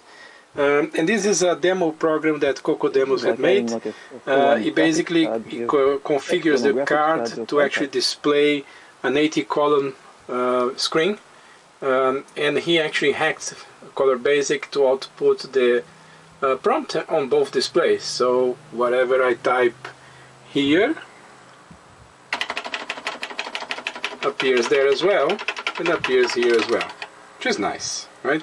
But as you can see, we are basically trying to run. I just want to compare the 80-column mode from the Coco with the standard on Coco 3 with the one on the card, and you see, it's a nice display, very readable, very sharp actually. compared to the Coco 3. Anyway, I think it's a matter of preference only, but both are very readable. Remember, I'm using here the S-Video output from our friend Ed, and this display now is displaying in S-Video, while this one is displaying in VGA, even though I'm using this, crazy converter here. But nonetheless, usable. If it wasn't for the flicker and the jumping, it would be quite nice. This one, quite nice as well. But I'll let you guys compare and discuss. Thank you. Bye. So anyway, the cool thing about this is that it gives you this board, by the way, works on Coco 1s and 2s too. So the 256 color graphics mode you saw earlier, the 80 column mode you saw now on the right hand monitor, you can do this on a Coco 1 and 2 as well, or a Dragon. The nice thing about this though is that they're completely independent of each other, because there's 128K video RAM on board on this board that he's doing, as well as whatever you got built in the Coco 1, 2, or 3 you're running. So you can actually have completely independent displays running simultaneously, both with graphics, one with text, one with graphics, both with text, it doesn't matter. So there's some incredible things you could do, like a multiplayer head-to-head game, for example. You could actually do some pretty wicked stuff with this. And from last week, I mentioned the fact that it has 256 color mode. I think it actually has a 16-bit color mode. The graphics go up to I think it was like 512 by 512 or something like that in 16 colors or something. So it should have sprites as well, if I recall. It does have hardware sprites. It's got 32 sprites total, up to 8 per line, scan line. This is the 99 Yamaha 9958, which is the same thing used in MSX2 computers. The MSX2, yeah. It's pretty skookum. So is that MSX2? That'd be the follow-on from the likes of the CX5M music computer. Was that sort of? Yeah, that was MSX1. Yeah. But I mean, for people that have been asking for sprites and better quality graphics and stuff here, I mean, on the Coco 3, it's a good jump past it, especially with the sprite hardware, but graphics wise, it's not completely out of the league. But for a Coco 1 and 2, I mean, this is another option besides the Coco VJ to get, a lot of extra things out of it. And I don't see any reason you couldn't run both. You could have the Coco VJ because that's installed in the Coco itself. And then you can have this as an external card if you want to do the high-res graphics stuff with sprites and stuff in addition to. So you could, once again, simultaneous displays. You could have a 64-column mode for editing code on the actual Coco VJ, and then you could have this running, a sprite-based game you're writing or something. So just add a sound chip on that, and that's a complete game cartridge. The SID chip. A real game cartridge. Game cartridge update. Yeah. It's almost getting to the point like Nintendo was. A lot of the NES cartridges that they were releasing, they had a 6502 running like 3 times faster, and math coprocessors and new video display generators. It was kind of weird. You're buying the game cartridge, you're buying a whole new computer. Yeah. Yep. It's like the supercharger on the Atari 2600 where they added extra RAM and stuff on it too. Yeah. What would have been good with that design, if they did do it as a generic video chip and sound chip, then all the games that you could write, you wouldn't have to keep buying the cartridge for every game like you do currently with the Game Master cartridge. You buy that one game cartridge, and that's it. Software then can be written to use that cartridge. So your software. You still have to get some sort of a multi-pack device of some sort, of course. But. Yeah, you still need a multi-pack though. Mm-hmm. Well, that's part of the idea of Jim's pass-through. You get the sound chips, and you can plug in your SDC or floppy disk controller into that. So, yeah, pass-through adapters are good too. Yeah, it's definitely cheaper than buying even the current multi-pack, the 2-slot or the Mega Mini. Yeah. You got anything else for us? Oh, yeah, I got a few yet. Okay. Terry Steege mentioned this one. This is a picture of his home office, as he called it, when he was about 14. I was a 14-year-old by the poster he has. Oh, yeah. But this was his Coco 2 system back in the day with the Gemini dot matrix printer and the Radio Shack joysticks. Even has a desk cover on it hooked up to a TV set instead of a monitor. So kind of nostalgic. Robot arm. Yeah. Armatron. Yeah, the Armatron. You mentioned somewhere in there that the desk caught fire at one point or something. I think in the article he mentioned that. Yeah, he said, what did he say? The best thing about this picture in the desk, which was a project I'd made for my dad, even had a keyboard switch built in and it turned on the power for the whole desk, just like in Superman 3. Well, until it caught on fire. Luckily, while I was there, and it didn't burn the house down. Feeling nostalgic. Well, with that post in the front, it got pretty hot. I wonder if he means the switch caught fire or did the desk catch fire? I have no idea. Maybe I wired it because that's the type of stuff that happened to me. That makes me feel so much better. And this was actually discussed both in the comments and on Discord. But for those who haven't seen it, Ron had put some pictures up of 2 versions of Zaxxon, both the official ones, with different splash screens. One which basically has the plain text and one that actually has the Sega logo from the arcade game. And I thought, since Steve is the author of it, he can explain the difference and what that signifies. Like, what is the difference? Why is there 2 different versions? Well, when you're developing a game, you don't have a lot of time, and you got to get it out. And one of the things that got removed from the first release of the game was the fancy graphic of Zaxxon. And when we had time to write a version 1.1, guess what got included? The fancy graphic of Zaxxon logo. So that's as simple as that. Nothing really unusual other than that. But we were rushing to get this thing ready for the West Coast Computer Fair. Now, the original version that has the plain text one, is that the one that Datasoft itself sold independently?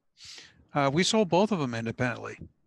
It's it's just that, I had after we went to the West Coast Computer Fair, I had time to come back and do a couple of changes or improvements there.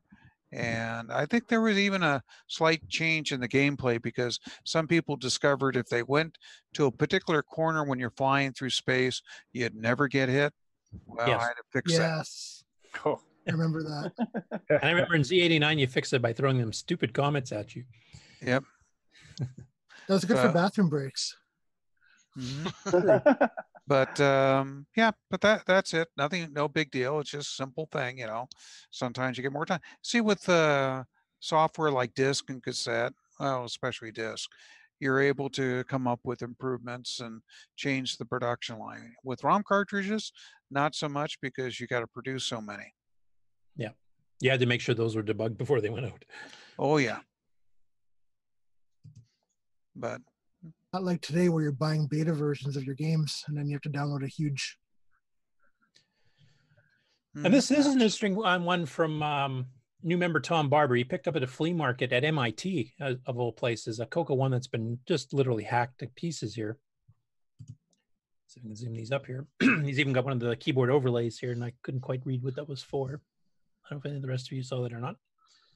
But he's got a bunch of switches and stuff you can see on the right-hand side, and even a dial wheel, which I've not seen used before. And here's a zoom up of that particular. He's even got dip switches on the side and on the top. And he's been going through trying to figure out what all this stuff does. And I think he's figured out a couple of things. One of the switches is actually a halt switch, but it kind of works in reverse. You hold it down and the computer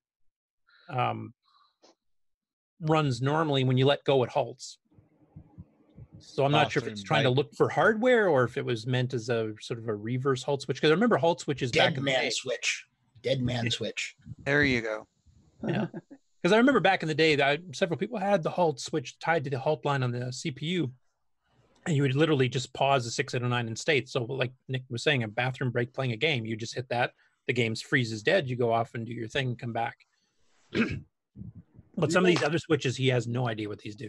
Do you guys remember a template that went over the keyboard back in the day for a particular software program? There was several. Key 264 had one. I think Art Gallery by Steve. Did you do that one? I can't remember. Not Art Gallery, but yeah, it was. Painter? Yeah, basically it was back in the original days of the Coco 1 because you could do that. With the Coco 2 and later, not so much. Yeah, because there's no gap between the keys to put anything on. Exactly. I wonder if that was one advantage of the chiclet keyboard, because a lot of people complain about the chiclet keyboard for typing, but this is one advantage it did have. You could do these overlays. Wasn't there a stickers you can put on some of the tall keys on a particular? Yeah, but the problem with putting the stickers on is they wore off.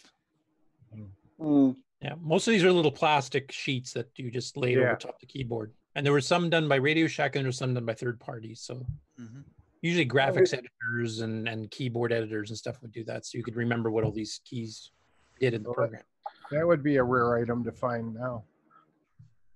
I wonder if that Coco's got a hardware audio output and maybe that dial on the side's a volume control for it. It's labeled F and S though. I asked him if that was like a fast, slow, like maybe it does overclocking or something. But he said no, that doesn't seem to make a difference. So I have no idea. Well, the only thing he's going to have to do is just open up and find out. I think he did later on, and the inside did not help whatsoever. Let me see if we can find that here. Well, he needs a hardware person to take a look at it. Oh yeah, here we are. See what's wide. Oh, okay, there is photo. It's got little bits and pieces all custom drilled into the side of the case. You can see the top part of the case is on the right-hand side of the photo, and the left side is the bottom part with the keyboard. Yeah, a little circuit board. Wow. Maybe Paul Barton could tell us. Looks. Wonder if it's just sitting under the keyboard or whether it's wired. And you can see it's wired directly to the cartridge port, and then it's wired to the reset button. And that Coco was obviously doing something very custom. Yeah. Very specific. And it does look like his keyboard overlay, like it's hand labeled, unlike some other ones, but it kind of reminds me of Key 264 because it was basically a shortcut for doing keywords like the MC10 has, where you'd hit clear or a certain key plus another key, and it would print to the entire command. Like DOS. Yeah, because he's got stuff here like skip F, del, L list as built-in commands with certain keys. There's stuff wired directly to the motherboard there too, at the back behind the cartridge port. Looks like it. But there's just a ton of modifications. I've never seen a Coco One this heavily modified for switches and dip switches and dials and everything else. So it's fairly unique, whatever it was doing. Anything else for us, Curtis? Yeah, I'm narrowing it down here, so I'll try to get these through a little bit quicker. This is Alan Badiger, who we've had on the show. He's the guy who currently has the IP for Microware and is actually selling OS 9000 and OS 9. And he got permission from Innovation Systems for OmniBasic, which was a Basic 09 style language, not exactly the same. It was based on the OSK version of Basic 09, but it's a compiler written by a guy named Michael Smith. He used to have his own company called Computer Design Lab. In fact, we had his OS 9000 version of this way back in work in the 90s. Later, it became cross-platform for Unix and Linux with X Windows and with Windows itself in OS2 Warp. And originally it was a text-based version of it. It just basically did text mode type stuff. And then later on the version 2 and up, it actually added GUI support for X Windows and Windows NT/95, etc. Which actually we used at work too, and it added full GUI support. It added database support in 2.2. And Mike Smith was a really friendly guy. I used to talk to him because we were part of his beta testing team for the Windows version of it and the OS 9000 version of it. So we would send stuff back and forth. And we used to have conversations on Friday nights for hours, just talking about the computer industry in general, or OS 9 or Coco's. Not so much Coco's because he just toyed with it a little bit in the early days, but he was on to OSK and OS 9000 later on. And he'd found out after version 2.2, because he'd been trying to sell the cross-platform Linux and Unix version of it. And he found out that Linux people don't like paying for programs that much.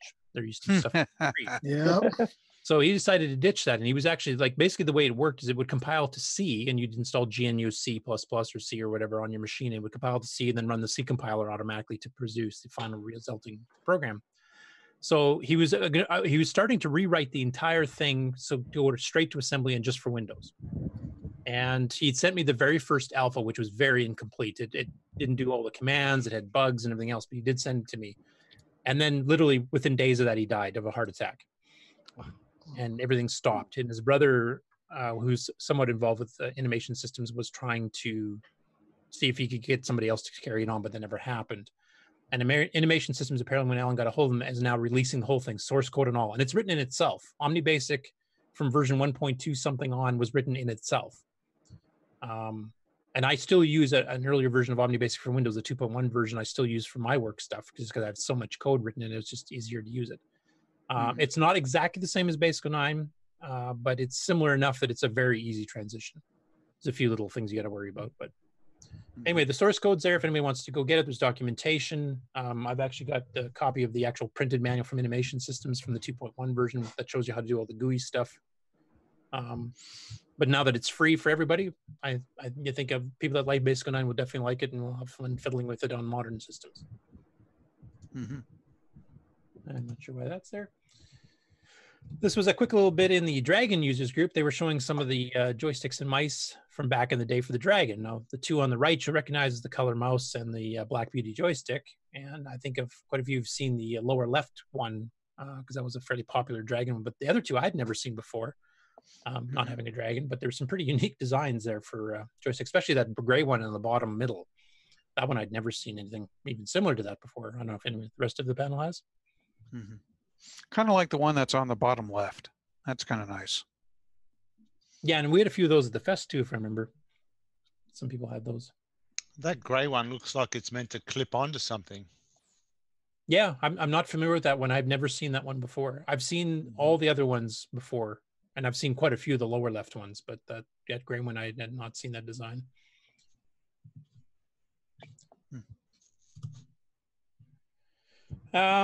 Retro Arcade Gaming, who we've had on the show a few times, and he's actually mentioned us in the past, is actually doing his current time pilot, and Color Fury made the cut from the Coco side as a clone. I won't play the thing here because you can just look up his thing here, but he mentions the fact that it actually has digitized speech in it, which is fairly unique at that time because this came out in '83, I think, from Computer Shack before it became Mictron.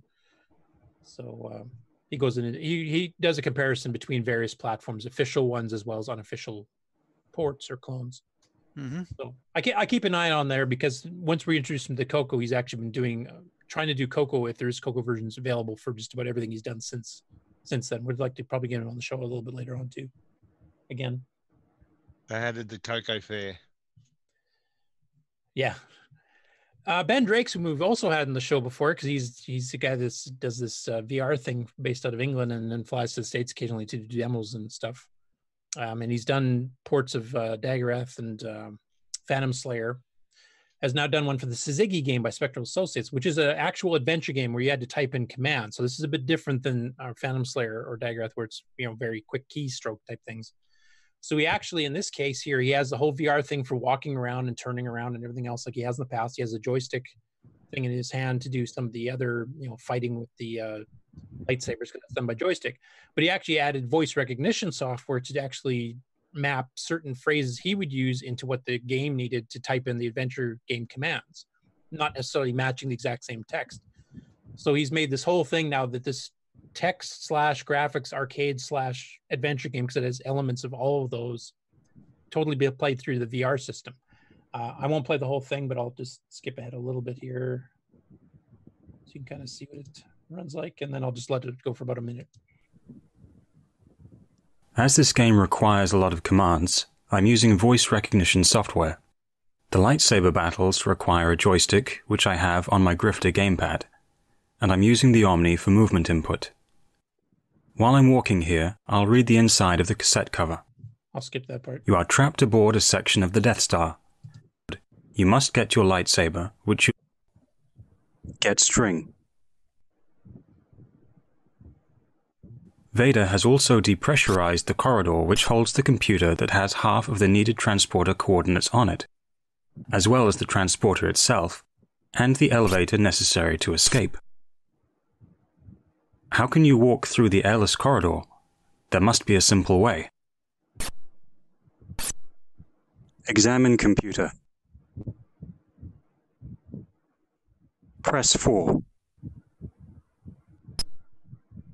Your eventual escape lies on another floor, which is I won't play the whole thing because it's like 14 minutes long, but it's a really interesting interface for a Coco classic Coco 1 and 2 game to have all these combinations of the VR system itself, the headset, plus voice recognition, plus the keypad to simulate the joystick, and it all kind of intermingles together.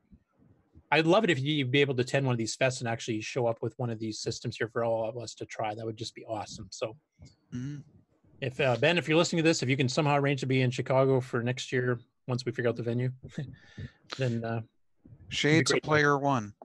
Yeah. Is that it? Almost. I'm down to 2 left. Okay, because we're running out of time. Yeah. Well, this will be a quick one here. This is Dave, our own David Ladd, has now started a new channel for his hobby stuff instead of just a mix of his modern gaming and hobby stuff. And he's got a couple of his old Coco SDC videos ported over. So he's going to be importing some stuff from his earlier things and then also adding new things that are specifically on his hobbies, not just retro Coco stuff, but other hobbies as well. And this one we just found last night. This is another Australian, Tim Gardner, who just picked up a Coco 3 from, I believe he said he bought it from a woman that they said that they had the computer open for like a year or two and then packed it back away. So it's in pristine condition. He's just kind of relearning it because he had one back in the day too. Obviously I won't play the whole video here, but I'll just show you at the beginning here, like this thing is in pristine shape. It was the first ever computer that I used growing up. My grandfather had it, and it's where I learned to type my A, B's, and C's. I can still remember a game called Three Little Pigs, where I had to type the alphabet in quick sequence and hope that the wolf didn't catch up to me. So anyway, it's just his intro, and he's got some of his facts a little bit wrong because this is the first time he's touched one of these in 30 years. But I'm hoping he does a series. We've also, Stevie and I have tried to get in contact with him to see if we can maybe get him on the show or to at least get interviewed for the show type thing, because of course it's 4 a.m. in Australia. So Nick's the only one insane enough to get up that early. and David. Yeah, but it's a pristine shaped computer, and he's just learning. Like he doesn't have any extra hardware for it. His monitor didn't even quite work properly with it as it is either. So he's just getting the stuff to get it up and running to see it in action. And that was the last story I have for now. I'll return the screen to you guys. Okay. Well, I have a feeling that pretty much does it for the show, unless anybody's got something that's just burning to get in here. Crickets, crickets, crickets. Okay, we'll leave it at that. Mark, was there anything from the chat that we haven't really been looking at the last? Yeah, that's true. There was a question about the Gimme X and decoupling from the what was it, update speed. It was back a long ways. Mm-hmm. But that's about the only thing. I think everything else was asked and answered. Mm-hmm. One funny comment that the 6809 was actually faster than the original 8088, and this person brought that to the customer's attention at at a store, and the salespeople did not like that. Mm-hmm. It all has to do with clocks and how you use them. Yep. Well, I think what we're going to do is we're going to call this a show and put this puppy to rest because we're over 3 hours. What kind of show? Just a show? Is it a good show or bad Dumpster show? fire. It's been good so far. Yeah. I enjoyed it. I've enjoyed this one. I mean, yeah. Oh, it was a good show. And Stevie never joined us. That's another reason why it's a good show. No, just kidding. He popped his head in chat a couple times. Yeah. He was supposed to join us about an hour in. He never did. I guess he decided to, he got done with his commitment and decided to enjoy his time with his family. So, Fedor was asking about the Microbox 3. I think he was working on something, but I'm not familiar with that. Is that one of those FPGA clones? No, it's some 6809 kit computer from back in the day. Ah, okay. Mm-hmm. Steve, how are you going to be able to do a show with Steve back? I mean, he's not as organized as you. Well, discussions like that we'll have on Discord through the course of the week. Matter of fact, that's where most of us end up. If you go through our previous shows, or if somebody wants to post in the chat how to get our Discord link. Discord is a kind of like an old-fashioned bulletin board service with lots of channels to talk about different subjects. But also during the course of the week, we get together and talk in the voice chat area. And it can be anything from just simply goofing off to actually trying to get projects done. It's more the former than the latter, but still we have a good time there. So if you want to get a little bit more Coco during the week, definitely join us in Discord. Also, we spend time on the Facebook group. So when you're in Facebook, type in Color Computer or Coco. That should lead you to that group. Okay, we ready for the outro? One more little quick thing I just want to mention I did think of. During the VR section at the end there, I'm really glad that our panel screens went really tiny at the right hand side of it. I wasn't bored at all during that. I was fascinated by it, but I fell asleep a few times, and I'm hoping nobody noticed. I actually have a sleep disorder called narcolepsy, so if anybody ever sees me fall asleep on the show, it's not because I'm bored. It's Okay. yeah. All right. So why don't we go ahead and do that exit video, and we'll say our goodbyes. This concludes another episode of Coco Talk, the world's leading live talk show featuring the Tandy Color computer. For all things Coco Talk, visit us on the web at cocotalk.live. We'd love to hear from you. Send feedback, suggestions, even segments via email to cocotalk@cocotalk.live. Coco Talk is rocking the 8-bit world, keeping the Tandy flame alive. We may be mocked, but we'll never stop, 'cause Coco Talk is rocking the 8-bit world.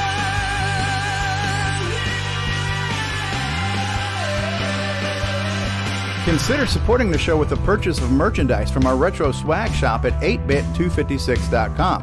If you'd like to become a patron of the show, click the Patreon link at cocotalk.live. Coco Talk would not exist without the community and its cast and crew and contributors. Coco Talk is rocking the 8-bit world, keeping the Tandy flame alive.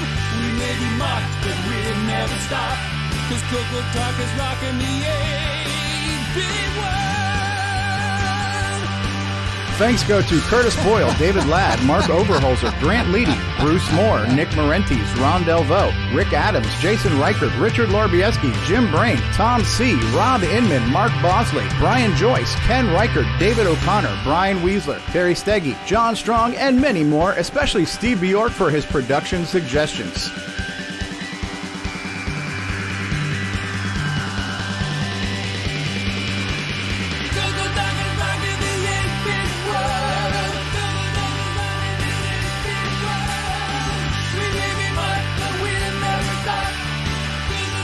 Please help support the Coco community by visiting some of its contributors. The Coco Crew podcast at cococrew.org. Glenside Color Computer Club, host of Coco Fest at glensideccc.com. Retro Innovations at go4retro.com. Tandy Assembly at tandyassembly.com. Boyson Technologies at boysontech.com. Get your own switcheroo and wallaby cable at cocoman.biz. Cloud9 Technologies at cloud9tech.com. The Coco Talk theme song is copyright 2008 by D. Bruce Moore and Greg Sheeler. Mixed, mastered, and produced by D. Bruce Moore. I will say that the second version of that music there, Bruce, you did a great job on that. And you got those nice breaks in there so that Steve can get in there and talk. Yeah, it works good. Very professional. Totally agree. Yeah, nobody can complain that we don't have good production values on this show. Nope. Except for when it turns into a dumpster fire. Or if I tried to sing. Yeah, but some people live for those moments, though. Yep. They bring the popcorn, in fact. Well, why don't you go ahead and push the button for the end of the stream and everything, and we'll call this a show. We'll see you all next week, everybody. It's a show. Goodbye. Everybody say goodbye. Bye-bye. Goodbye. Goodbye.